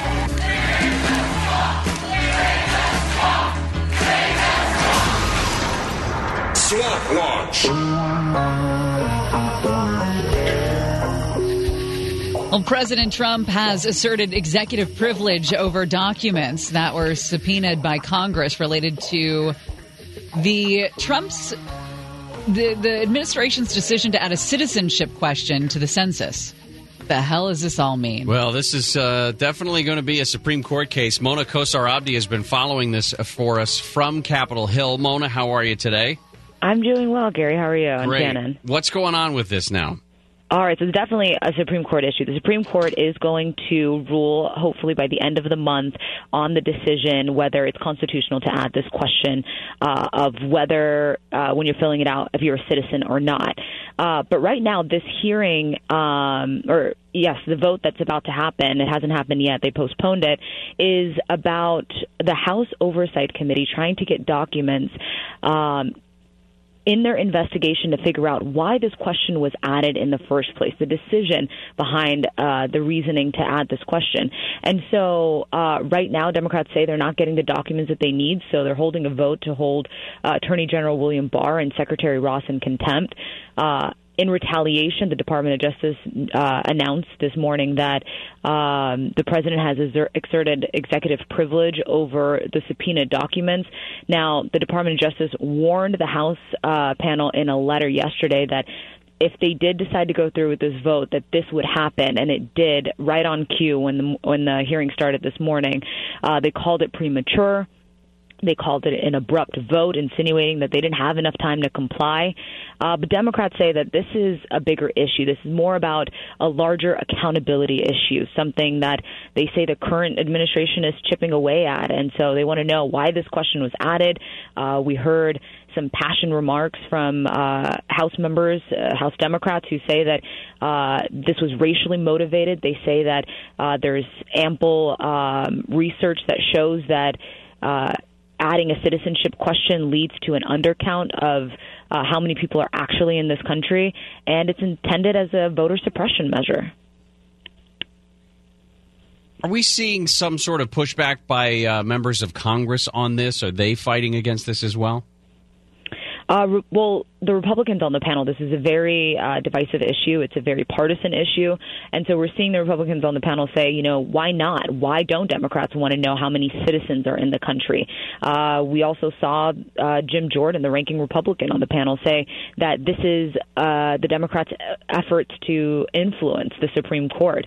Again, the Supreme Court is supposed to hand down a decision later this month about whether it was constitutional or not. And so they're saying that they're trying to raise this as a bigger issue than it actually is. Yes, I'm a little unclear on what sort of documents they're trying to get from the administration. Is it all about the discussion and about whether race was an issue in this, or whether I don't understand what they're looking for. What they're hoping to find? Yeah.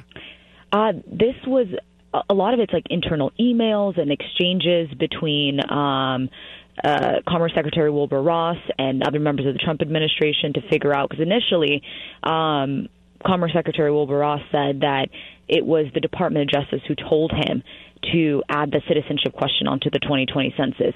Later, after the first round of documents that were handed over to the panel, it came out that it was actually Ross's decision to add the citizenship question onto the census. So they're requesting internal emails, other documents. Now, the argument that the Justice Department is presenting is that a lot of these documents have attorney-client privilege.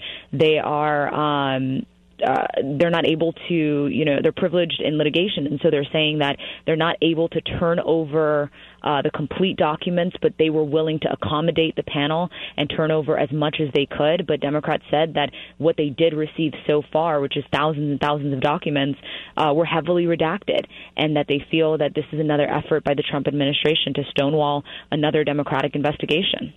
Mona Kosar Abdi, thank you so much. Great stuff. Thank you for having me. All right, we come back. A couple other things we wanted to get to, including the president and his discussion of that letter. Do you remember yesterday he was on the White House lawn and he was leaving for Iowa, and he talked about the deal with Mexico and then held up a letter out of his breast pocket and said, "In here is the secret, but I'm not going to tell you what it is," and then puts it back in his pocket? Well, the Washington Post decided to zero in on that letter and was able to pick up some of the content of it. Also, the president and Joe Biden going after each other. The president comparing Biden to Crooked Hillary at one point. Oh. And his comments about polls. Well, he also said this. Joe Biden is a dummy. Good Lord. Gary and Shannon will continue.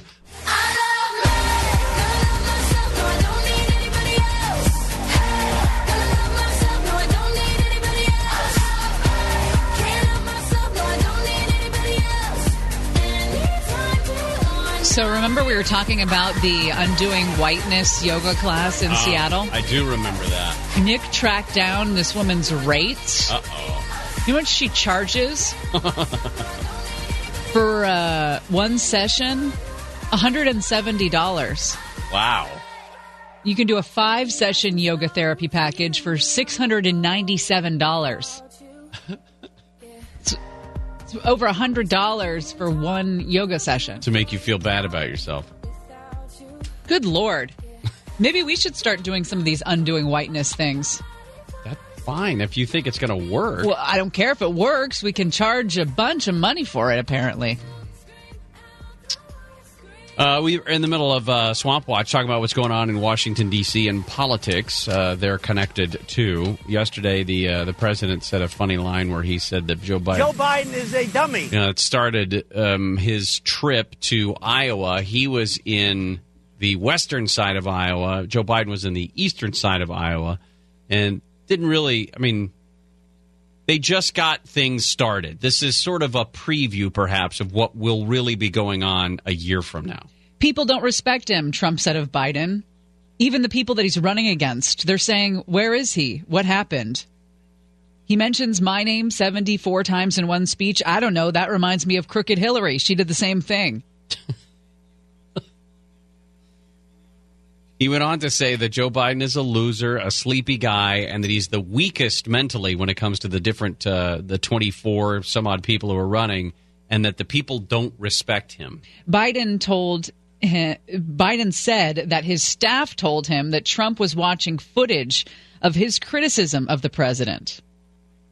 And Biden said, I guess he's really fascinated by me. I find it fascinating. And then he started to say more, but then stopped himself, saying, my mother would say, Joey, focus, don't descend, stay up. Okay, now, you can't claim to do that. You can't claim to be playing the high road and then constantly going after Donald Trump and saying that he's an existential threat to the country. If you want to play the high road in a presidential campaign is, here's how I'm going to change the country for the better. That's the president. That's the high road in a campaign. But the tact that they're going to take is, I am the person that will unseat this monster. Yes, and I think you're right. You said that yesterday, and I totally agree with you. That's the thing. That's the thing that will be the one arrow in the quiver for whoever gets the Democratic nomination, is that they are the ones who have the ability to unseat Donald Trump. Then, once they get the nomination, they're going to have to go up against Donald Trump, which is going to be a bigger issue. Well, I have some bad news for your boy, Eric Swalwell. I know how much you're a big fan of him. Swalwell. Representative Eric Swalwell, who is running for president on the Democratic side. Yes. We told you yesterday that the DNC has capped the first debate at 20 candidates. Uh-oh. So 20 hopefuls have already qualified when it comes to polling and donations, including Kamala Harris and Eric Swalwell. Whoa. But if any more candidates make one of the thresholds by Wednesday, there could be a tiebreaker that could put Swalwell at risk. He's on the bubble, pretty much. Here's how you qualify. You can poll at or above 1% in 3 qualified surveys, or receive donations from 65,000 individual donors in 20 states, including at least 200 from each state. Here are the people that have hit those goals. Oh, I can't wait. Kamala Harris. Yes. Joe Biden. Right. Cory Booker. Pete Buttigieg. Starting to get bored. Do you know that he once learned Norwegian just because there was an author he liked and he wanted to read more of that guy's books? Anyway. Sounds like a total made-up story. Julian Castro. Yeah. Tulsi Gabbard. Jay Inslee. Amy Klobuchar. Beto. Bernie. Elizabeth Warren. Oh, the crazy lady. I mean, the... Eccentric lady, Marianne Williamson. Yes. And Andrew Yang. Yeah, the others, Eric Swalwell, Michael Bennett, Bill de Blasio, John Delaney, John Hickenlooper, Tim Ryan, Steve Ball. How embarrassing is that for Bill de Blasio, by the way? Oh, it's hilariously funny. Hilariously. Like, Eric Swalwell has reached the threshold. Yeah. But the mayor of New York City. Yeah, he doesn't even have enough name recognition to be That's a blip crazy. on that. Hey, the 4th of July. Yeah, what's the plan for that? Figured out what you're doing? I haven't. I'm much like the president. I'm not sure if we're gonna go over to your house. Make random statements, and we'll see if they come true. Yes. The president has said in the past, it was a couple of months ago, where he said, "Hey, circle your calendars for 4th of July, or whatever it was, because we're going to have a salute to America with an address by your favorite president, me." And then nothing. Yeah, and then radio silence. In fact, the White House hasn't said what the exact plan is. The National Park Service, which is usually in charge of those 4th of July celebrations around the Washington Monument, has no idea what's going on.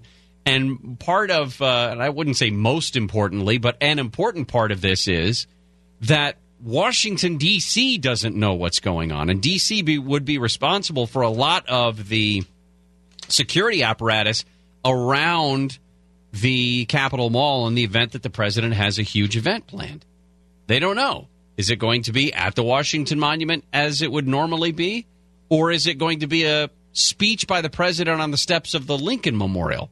Different scenario. That's what that National Park Service official was quoted as saying in the Washington Post, that it's a Trump speech on the steps of the Lincoln Memorial. Well, that brings with it the question, are they going to allow certain people in or everybody in? Are they going to allow just supporters to sort of keep it as a peaceful thing, or are they going to allow people in the pink hats and the whatever other accoutrement to come in and shout down the president during his 4th of July address? Salute to America. I just imagine some event planner running into the president's office saying, "We've really got to figure out what we're doing on July 4th. And him being like, yeah, we'll get to it. We'll get to it. Don't worry about it. We really got to figure it out. Yeah. Don't worry. Got to get the logistics in place." I wanted to play for you the president in his Rose Garden comments today. There was a letter that he held up yesterday that was supposed to be the secret ingredient in the deal with Mexico. Yeah. The Washington Post zoomed in on the pictures that it took.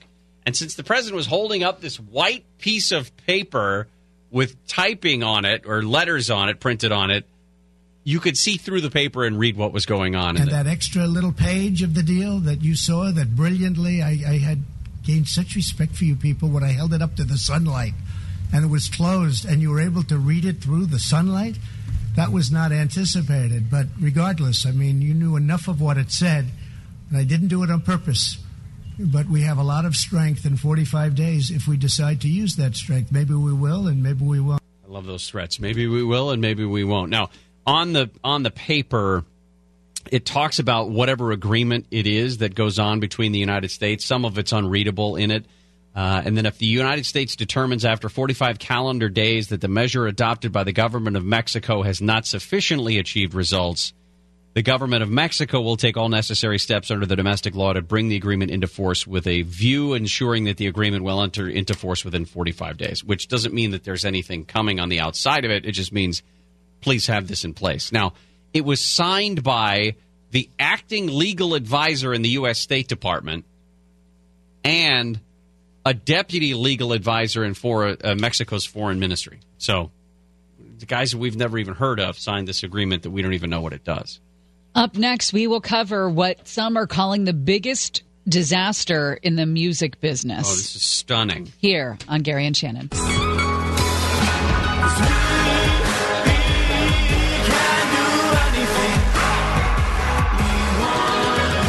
Well, this is odd. We don't see this all the time.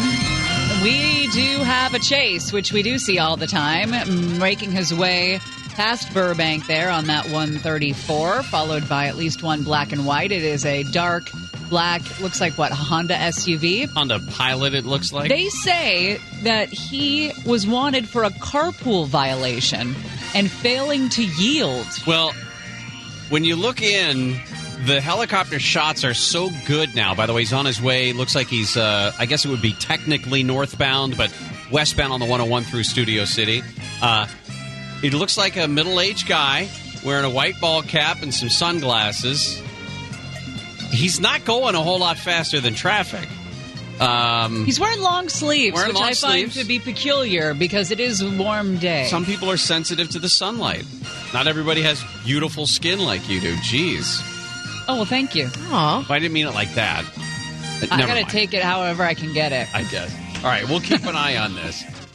It's time for us to go to Jason Nathanson about this story that we saw just the other day. It was published in the New York Times Magazine, and it is a particularly interesting story. If you remember the fire at Universal Studios from 2008, there was obviously the one that blew through the King Kong experience, that one part of the studio tour. There was another portion of a warehouse that burned down that may have taken with it a priceless amount of music master recordings. Jason Nathanson, what are the details here? A lot of master recordings that we've lost forever? Yeah, this is a article in the New York Times Magazine, and they're calling it the biggest disaster in the music business, which is hyperbole, but I mean, not so far of a stretch when you look at what might have been lost here. We're talking about more than 100,000 master recordings, which would contain over 500,000 songs.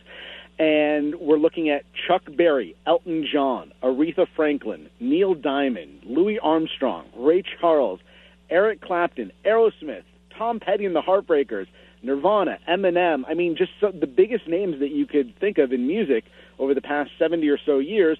A lot of that stuff was apparently lost in this fire. And the fire got some attention, mostly, like you said, Gary, because of the King Kong stuff. But this archive building that burned, a lot of attention at the time was focused on the video stuff that might have been in there.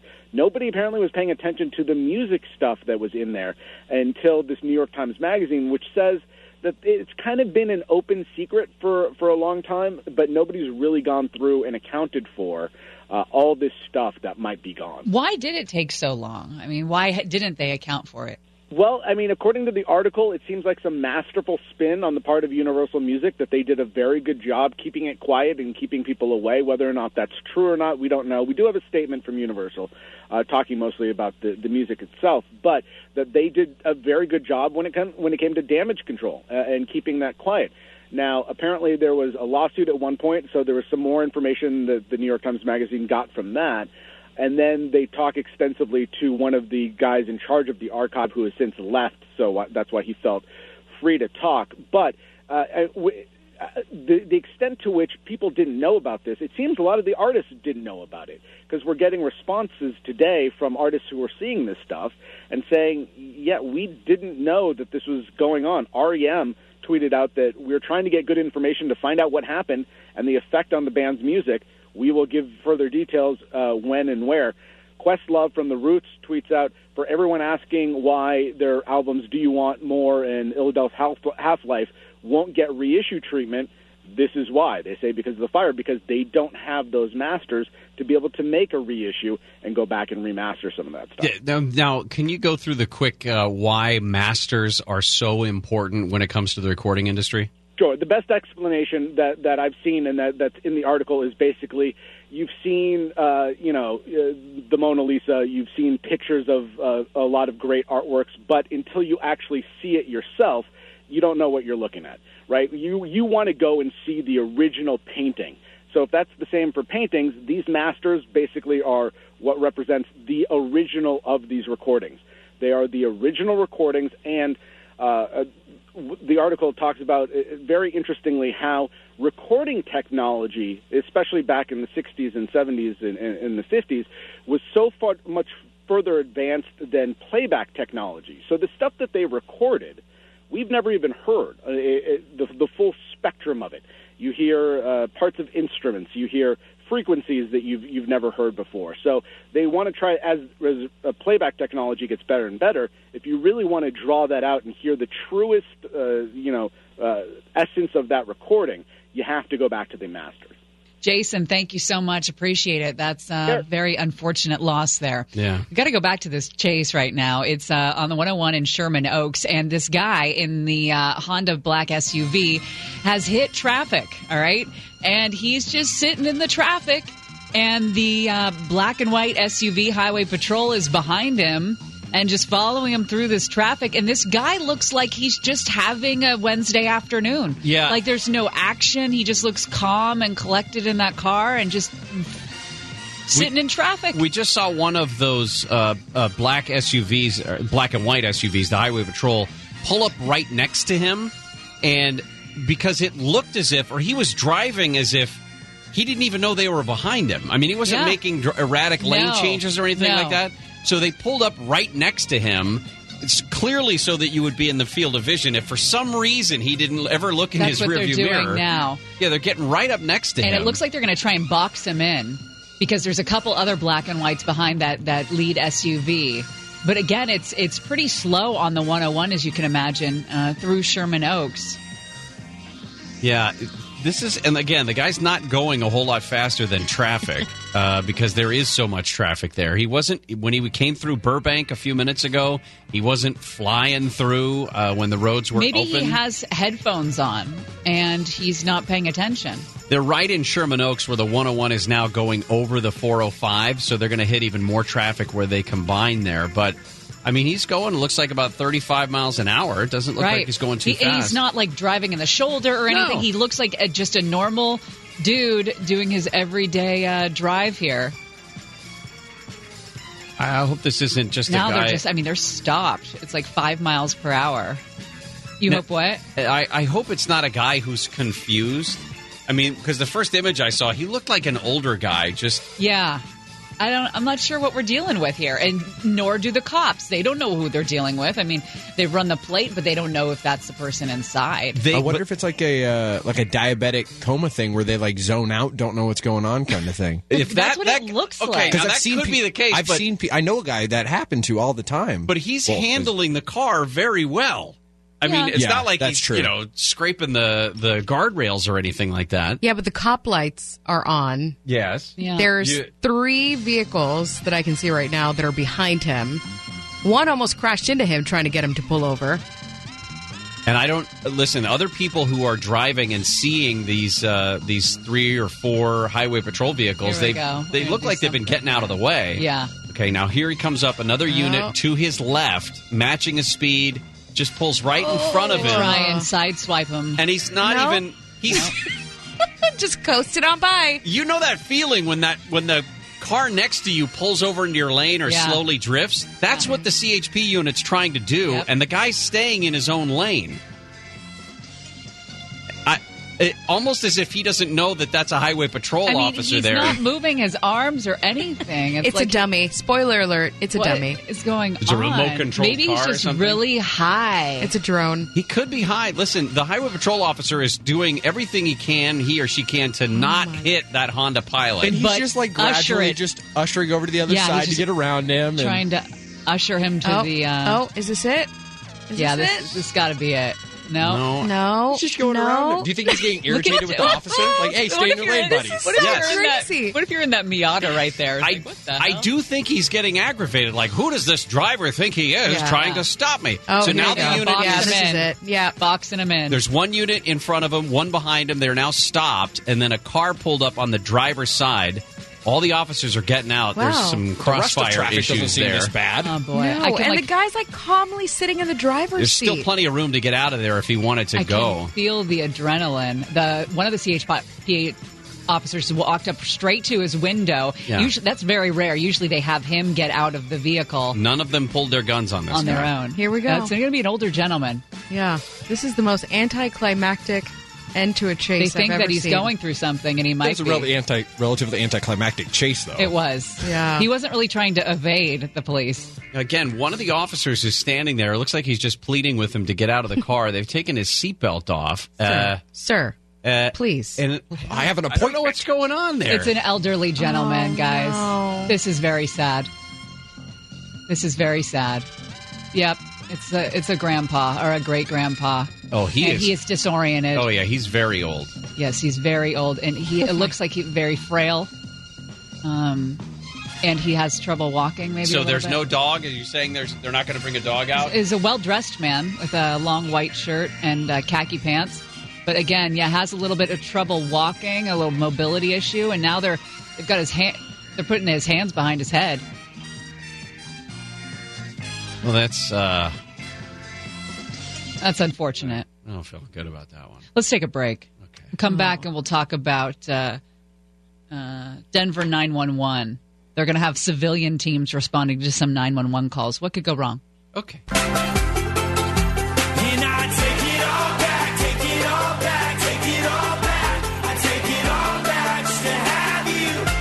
I do think that was the future John Cobalt.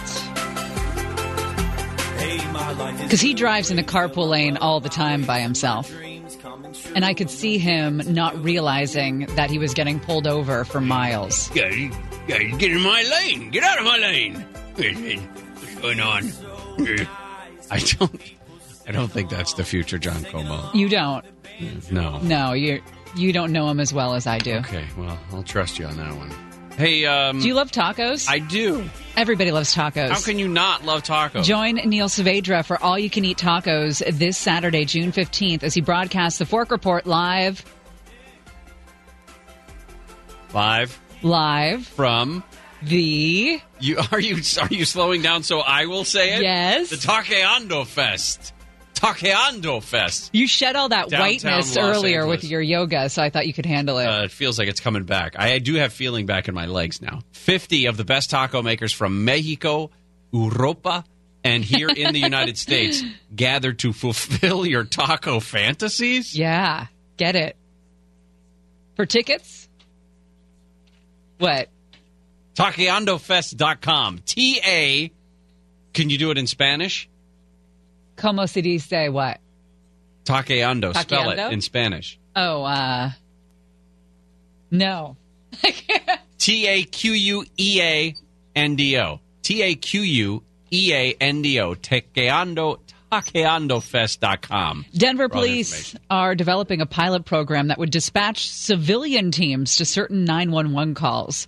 So instead of a police officer, a team of mental health workers and medics would respond. This is a great idea. It is fantastic. I know that L.A. County has something like this, but I don't think they're dispatched without a deputy involved. I think a deputy is always with them. But in this case, they're talking about 10 to 20% of the 911 calls could be diverted to a trained civilian instead of an officer. That you would have a mental health professional, maybe even a medic, in a place where you wouldn't necessarily need police presence, which is good because that frees up. Not only does it free up officers to do the more strenuous things, but it has an actual response to what appears to be a mental health crisis. Well, it's like the man we told you about last week who called 911 17 times because he was lonely. Right. Cops don't need to respond to that. Exactly. So this may be the pilot program for something like that. Look at that guy in there. He looks like a super dad, doesn't he, in that shirt? Is that shirt tucked in? Yes, sir. I didn't know we did that now. Dads do that all the time. Not all the time. Not all the time? No. Nope. Justin is host of the Dad Podcast, and he joins us when we come back. We're going to be talking about daddy shaming We were talking and about tucking our shirts in. why the Dutch raise the happiest kids. There you go. Untuck it, Oh, baby. Yeah. boy. I didn't know you had a tattoo. I've seen Justin without his top on a lot. Justin, we have to tell you the funny story where Monica said this is funny. that you and I should do a stand-up show together. And I said, I've got a story about that. Monica, I'll tell you the story when we come back. Okay, great. Gary and Shannon will continue. Justin Worsham, host of the Dad Podcast, will join us.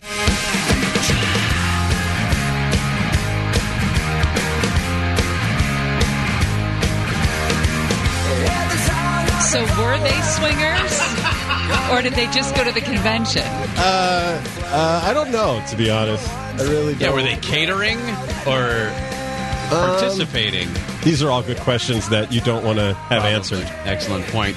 The chief executive in Hong Kong is blaming protesters for a politically motivated riot that followed a demonstration over a proposal to allow extradition to the mainland China. Carrie Lam is the chief executive, and said that some young people in the crowd had expressed their views peacefully, but she was condemning the protesters who resorted to dangerous, life-threatening acts. Thousands of people have been in the streets there in Hong Kong. I have some troubling breaking news. Uh-oh. LA County public health officials say its inspectors have cited 85 businesses in Skid Row for violations of trash removal and storage regulations. Interesting. The inspectors are going back to the area this week to see if the businesses have taken corrective actions. Last time I checked, the businesses aren't the reason that there are overflowing dumpsters and a bunch of trash in the alleys and rodents. It's the people that are living on the street that are causing that garbage. Well, there were also allegations that the businesses weren't paying to have their trash picked up. Well, they shouldn't have to, because people that are living there are probably using their trash stuff. It's very unlikely that a business is squatting and dropping a deuce on a sidewalk somewhere. It's fair that you said unlikely. I just love that the city is going after businesses instead of the people that are causing the problem. You Whatever. don't want people to feel bad. Good Lord. Justin Worsham, host of the Dad Podcast, has joined us. I don't know why it amuses me so much whenever Shannon goes, "Good Lord." GL. Yeah. I think it's like she gets so frustrated because I know she's got a foul mouth, and I don't mean that to be disrespectful. How dare you. Yeah, no, it's true. Come on, how dare you try to act like you're somebody that you're not? But it's like a cycle, right? Like when she says "Good Lord," I feel like she's so angry that an F-bomb won't take care of it. Yeah. I don't think it's about won't put out restricting that fire. for FCC rules. No. I think even if she's just in a room, she'd be like, "Good Lord." And Greg's like, "No, it's not good." White hot anger at that point, I think, is what it is. All right, which one do you want to hit first, guys? Well, did you want to tell the story real quick? Justin did sure. Justin did a stand-up show at Flappers here in Burbank one night. And we all went to support Monica. And as I mentioned earlier in the show, I once saw Gary Hoffman do stand-up years ago in Hollywood. At the Laugh Factory. At the Laugh Factory. Whoa, that's a big venue here, right? Yeah, Yes. and he did very well, and we all went to support him the same way years later we all went to support Justin. The difference is this time Gary was not on stage. It was Justin who was the star of the show. And after a couple Not that Manhattans, I lean into Gary and I said, "You should totally storm the stage." And so Gary... No. Thinking that Justin's act was nearing its end, it wasn't. Which is the right time to come up. Runs out of the booth and rushes up to the stage and just stands there. And Justin's trying to incorporate him into the routine because he's trying to be a good friend.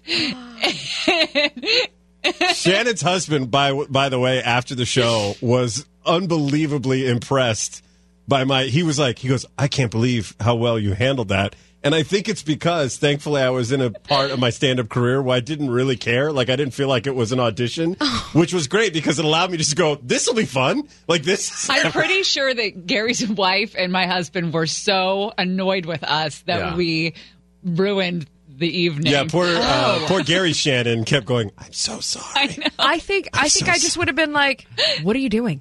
Oh, that's what Justin's wife said. Yeah. She goes, wait a minute, where's he going?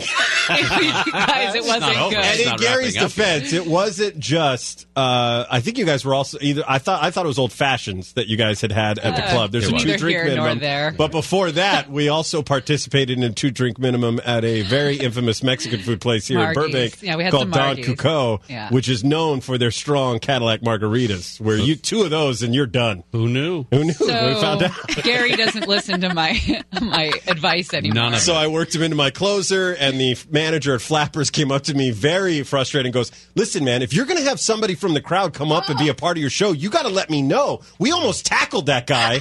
And I said, well, I would love to do that, Will, but I did not know that was going to happen. That would have been amazing if Gary had gotten You have tackled. no idea how amazing it would have been. They have it on video, Got a archived rug somewhere. burn on my nose. I politely asked the owner to destroy it for you, Gary. Thank you. You're welcome, buddy. Wow. Let's talk about dad shaming. Segway. Look at that. Have you ever been shamed for anything, Gary, that you've done? Oh, gosh, never. You're a stay-at-home dad. Yes. Is that the source of this was public shaming sometimes? I feel like this was a little kind of Rorschach-ish of me when I saw this on the interwebs, that I was like, yeah, that's happened. You're too sensitive. I am not too sensitive. How dare you? That's how the problem exists, Gary. Oh, okay. If we as men continue to be portrayed as being too sensitive, why? Because we have feelings, Gary? It's okay because to we have have feelings. emotions? If you prick me, do I not bleed? Well, wait a minute. Now, the idea that stay-at-home dads are not getting the respect, perhaps, that they deserve or they feel they deserve, it's changing. Yes. I mean, we're seeing, even in just advertisements for kids' things, child diaper products, Right. stuff like that. Accoutrement. Well, you remember, here's the first time I ever experienced this, but it wasn't really offensive to me, was I think it was almost a decade ago, Huggies came out with a campaign for their diapers that said that our diapers are so good, they hold up to what they called the Dad Challenge. So that when your child or infant is home alone with just dad, that diaper ain't being changed at all. Right. So this diaper can go sometimes 2-3 days. They didn't say that, but you know what I mean. Like Yeah, that was the point. They were That like, was- look yeah. at it. Like it was just the volume at which it can carry is so impressive. That's disgusting. Yeah, because dads don't know how to smell things. And there was a lot of dads who are even more sensitive than I, and they've got up in arms. But what I found really interesting about this survey that they did was really that not only did they find that there was a lot of dad shaming, but that how much it impacted dads. Like I find that dads, for the most part, I kid, but like there wasn't the majority of dads were up in arms about the Huggies thing. There was a small group on the internet that were posting on Facebook for Huggies. That was about it. It wasn't a major news story. Gary, could you imagine posting on Facebook about the Huggies commercial and how it offended you? Okay, for a frame of reference, Yes. What would be something that would take Gary Hoffman to the internet to post in frustration on a Facebook page of some kind? Oh, man. Would it have to be baseball related, or No, it could be just people being a-holes. Or people making tragedies or grief about themselves and not about the... I see. the When person something or else, people. yeah. Okay, all right. I mean, we talked about that a little bit earlier today. It was rubbed me the wrong way. Yeah, no, that makes sense. So, but have you ever experienced this? The firsthand dad shaming I got was at preschool. I was taking my kids in, and it was that time of the year in Southern California where it's 60 degrees or 64 degrees for the first 3 hours of the day, and then it jumps up to 72 by about 11 a.m. And they were like, "Where are their sweaters? Where are the kids' sweaters?" And I said, "They're fine. It's going to be warm later." Was that just a generic character? You know what? That would was that really piss woman? me That was a off. woman. They're always a That woman. would really piss me off. If that happened to you, If somebody said to me, "Where are their sweaters?" Like, I believe you'd get hit in the face for saying something like that. Like, this basically saying you're a bad parent. Oh, yeah. You don't know Oh, what your it's clearly child what it is. needs. Yeah. yes, That would, you know what? I made there a good is a life lot decision. of like I've because literally. That would, I mean, I feel very angry. That's what I for do you. here for Shannon. Every week I come in and validate her choice to be Yeah. a dink. Yes, you do. So great.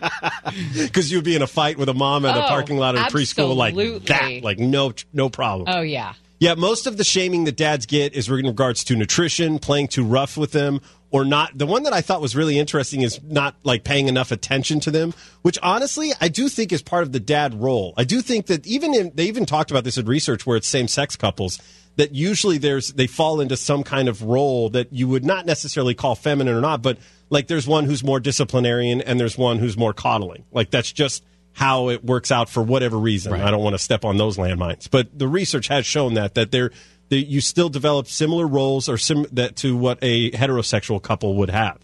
And I don't know. The one I think that as a dad, you're supposed to, part of your role is to let the kid fall down or to be fine with it and not to be like, oh, everything is a big deal. Am I wrong, you think? No, I think that's perfect. The question is when if someone were to say something, where's the kid's sweater? How come you didn't prevent him from taking a ball in the crotch?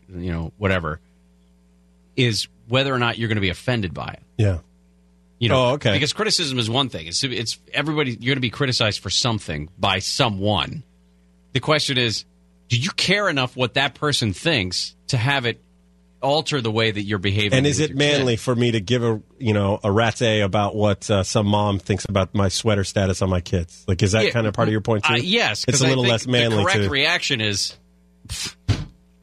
What about Shannon's reaction? My reaction would be, I know when my kid needs a freaking sweater, all right? I know my kid better than you. Taste my left hook. Biatch. Yeah. Well, no, exactly. that's she's saying that while standing over the body of the mother. Yeah. That she's no clutching her nose and trying to figure out where they are. She's no longer with us. Oh, man. I want to get a time-traveling machine or go into like a Sliders universe and just see angry Shannon mom. Justin Worsham has joined us, host of the Dad Podcast, which you can find, of course, on the iHeartRadio app. We'll come back and talk about Dutch parents. Yeah. When we come back. Monica Ricks, what's up?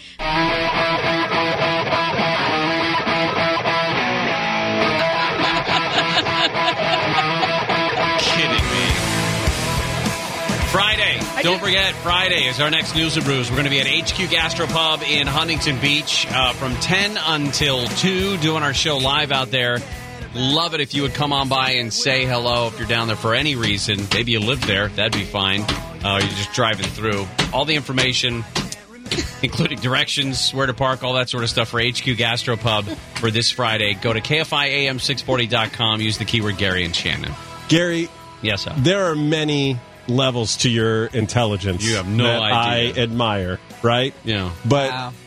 I think it's worth pointing out how impressive it was that you stayed the course while Shannon was being the Shannon that, I don't know if you've talked about this for the listeners, but Shannon has a thing, and when she's done, right, that she starts to pre-pack up and leave. Yeah. You know what I mean? So I feel like that little noise that people heard in the background of the dash of their car stereo was Shannon going, listen, we got one more second, guys. Yeah. One more segment, and then we're out of here. She's already, Are you on vacation starting tomorrow or something? No. If anything News happened Bruce where we tomorrow? had to revisit a story that we did a while ago, she'd be screwed because she's already thrown everything away everything's from gone. the show. I don't know how I'm going to make my way through this meeting that we're supposed to have. Uh-oh. My focus is gone. We'll get through it. Okay. Trust me. Just don't take your purse in there. That's rude. Love it. There's Dutch parents, yeah. Dutch parenting. CNBC did this article about Dutch parenting.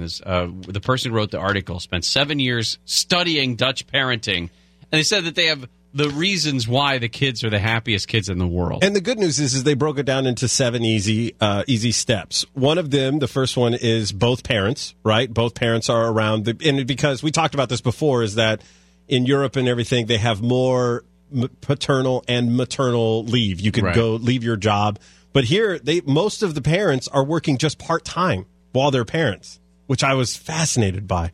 Like, what's the cost of living I think there's a lot there? of government subsidies. Yes. Yeah. Has to be. But then how did those get paid for? Like, is it, I don't know. Pot. That's the part that I want to study. Is Well, the there's not legalized that marijuana. much of a population. Yeah. You know that what I helps. mean? Like, there's a lot of things that they do there that make quality of life better that just aren't viable for the kind of numbers that we have here in this country. Now, you know this because you've been there multiple times, right? Because of your multiple vacations to...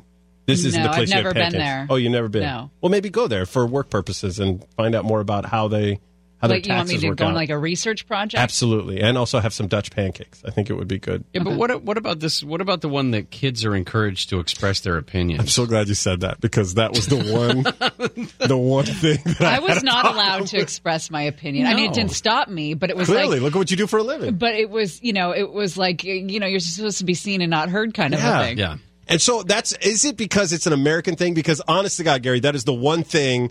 So it goes on, just to give everybody some context here, it talks about how there's no pressure to excel in school, that instead of dinner together, they focus on having breakfast. Like that's the meal that everybody shares as well. I think I'm missing, we got both parents, and then sleep, right? So they have all these nice things that are pretty much easy to agree upon. And then the one that stuck out to me was the one that they're like, they always give the kid an opportunity to voice their opinion, and they negotiate a lot with them if the kid disagrees with them. And they feel like it teaches, that gives them the ability, which I kind of agree with, it gives them the ability to learn skills to negotiate once they get older. But why does that? What is it about me and my American brain that makes me feel like that's just going to make a pompous apple of a kid? That if I let him think his opinion matters. Well, I think that's it. And as your kids get older, you'll hear what they have to say. I mean, in the conversation that you have about whatever punishment or rules in the house or hard times, a loved one dies or something like that, you'll listen to them.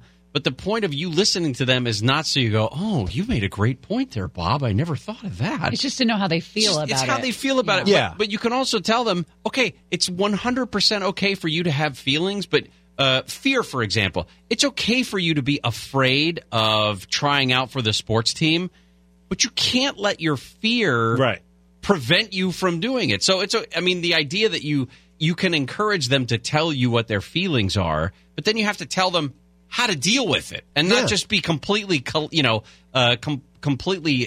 crippled by the feelings that they may have. As a about prime situations. example, when I talked about on this segment about Jack, what I believe, lying to me about seeing my passed away grandfather when he closed his eyes, right, at school, having an emotional breakdown. Like, to me, what I expressed to him was like, okay, sure, you can feel that way, but a part of that is this is not the time or the place. You gotta learn to rein that crap in and get your stuff together, and then we'll talk about it later. Yeah, conveniently, not a problem. 2 hours later, and plus, little Dutch kids have such horrible accents. Oh gosh, why would you want to listen to them? I think they're like 3 steps worse than Caillou. That's what I think they are. Wow. John and Ken show coming up next. We'll see you tomorrow. Stay dry, everybody. Blessings. Be sure to be with us next time for further adventures of Gary and Shannon.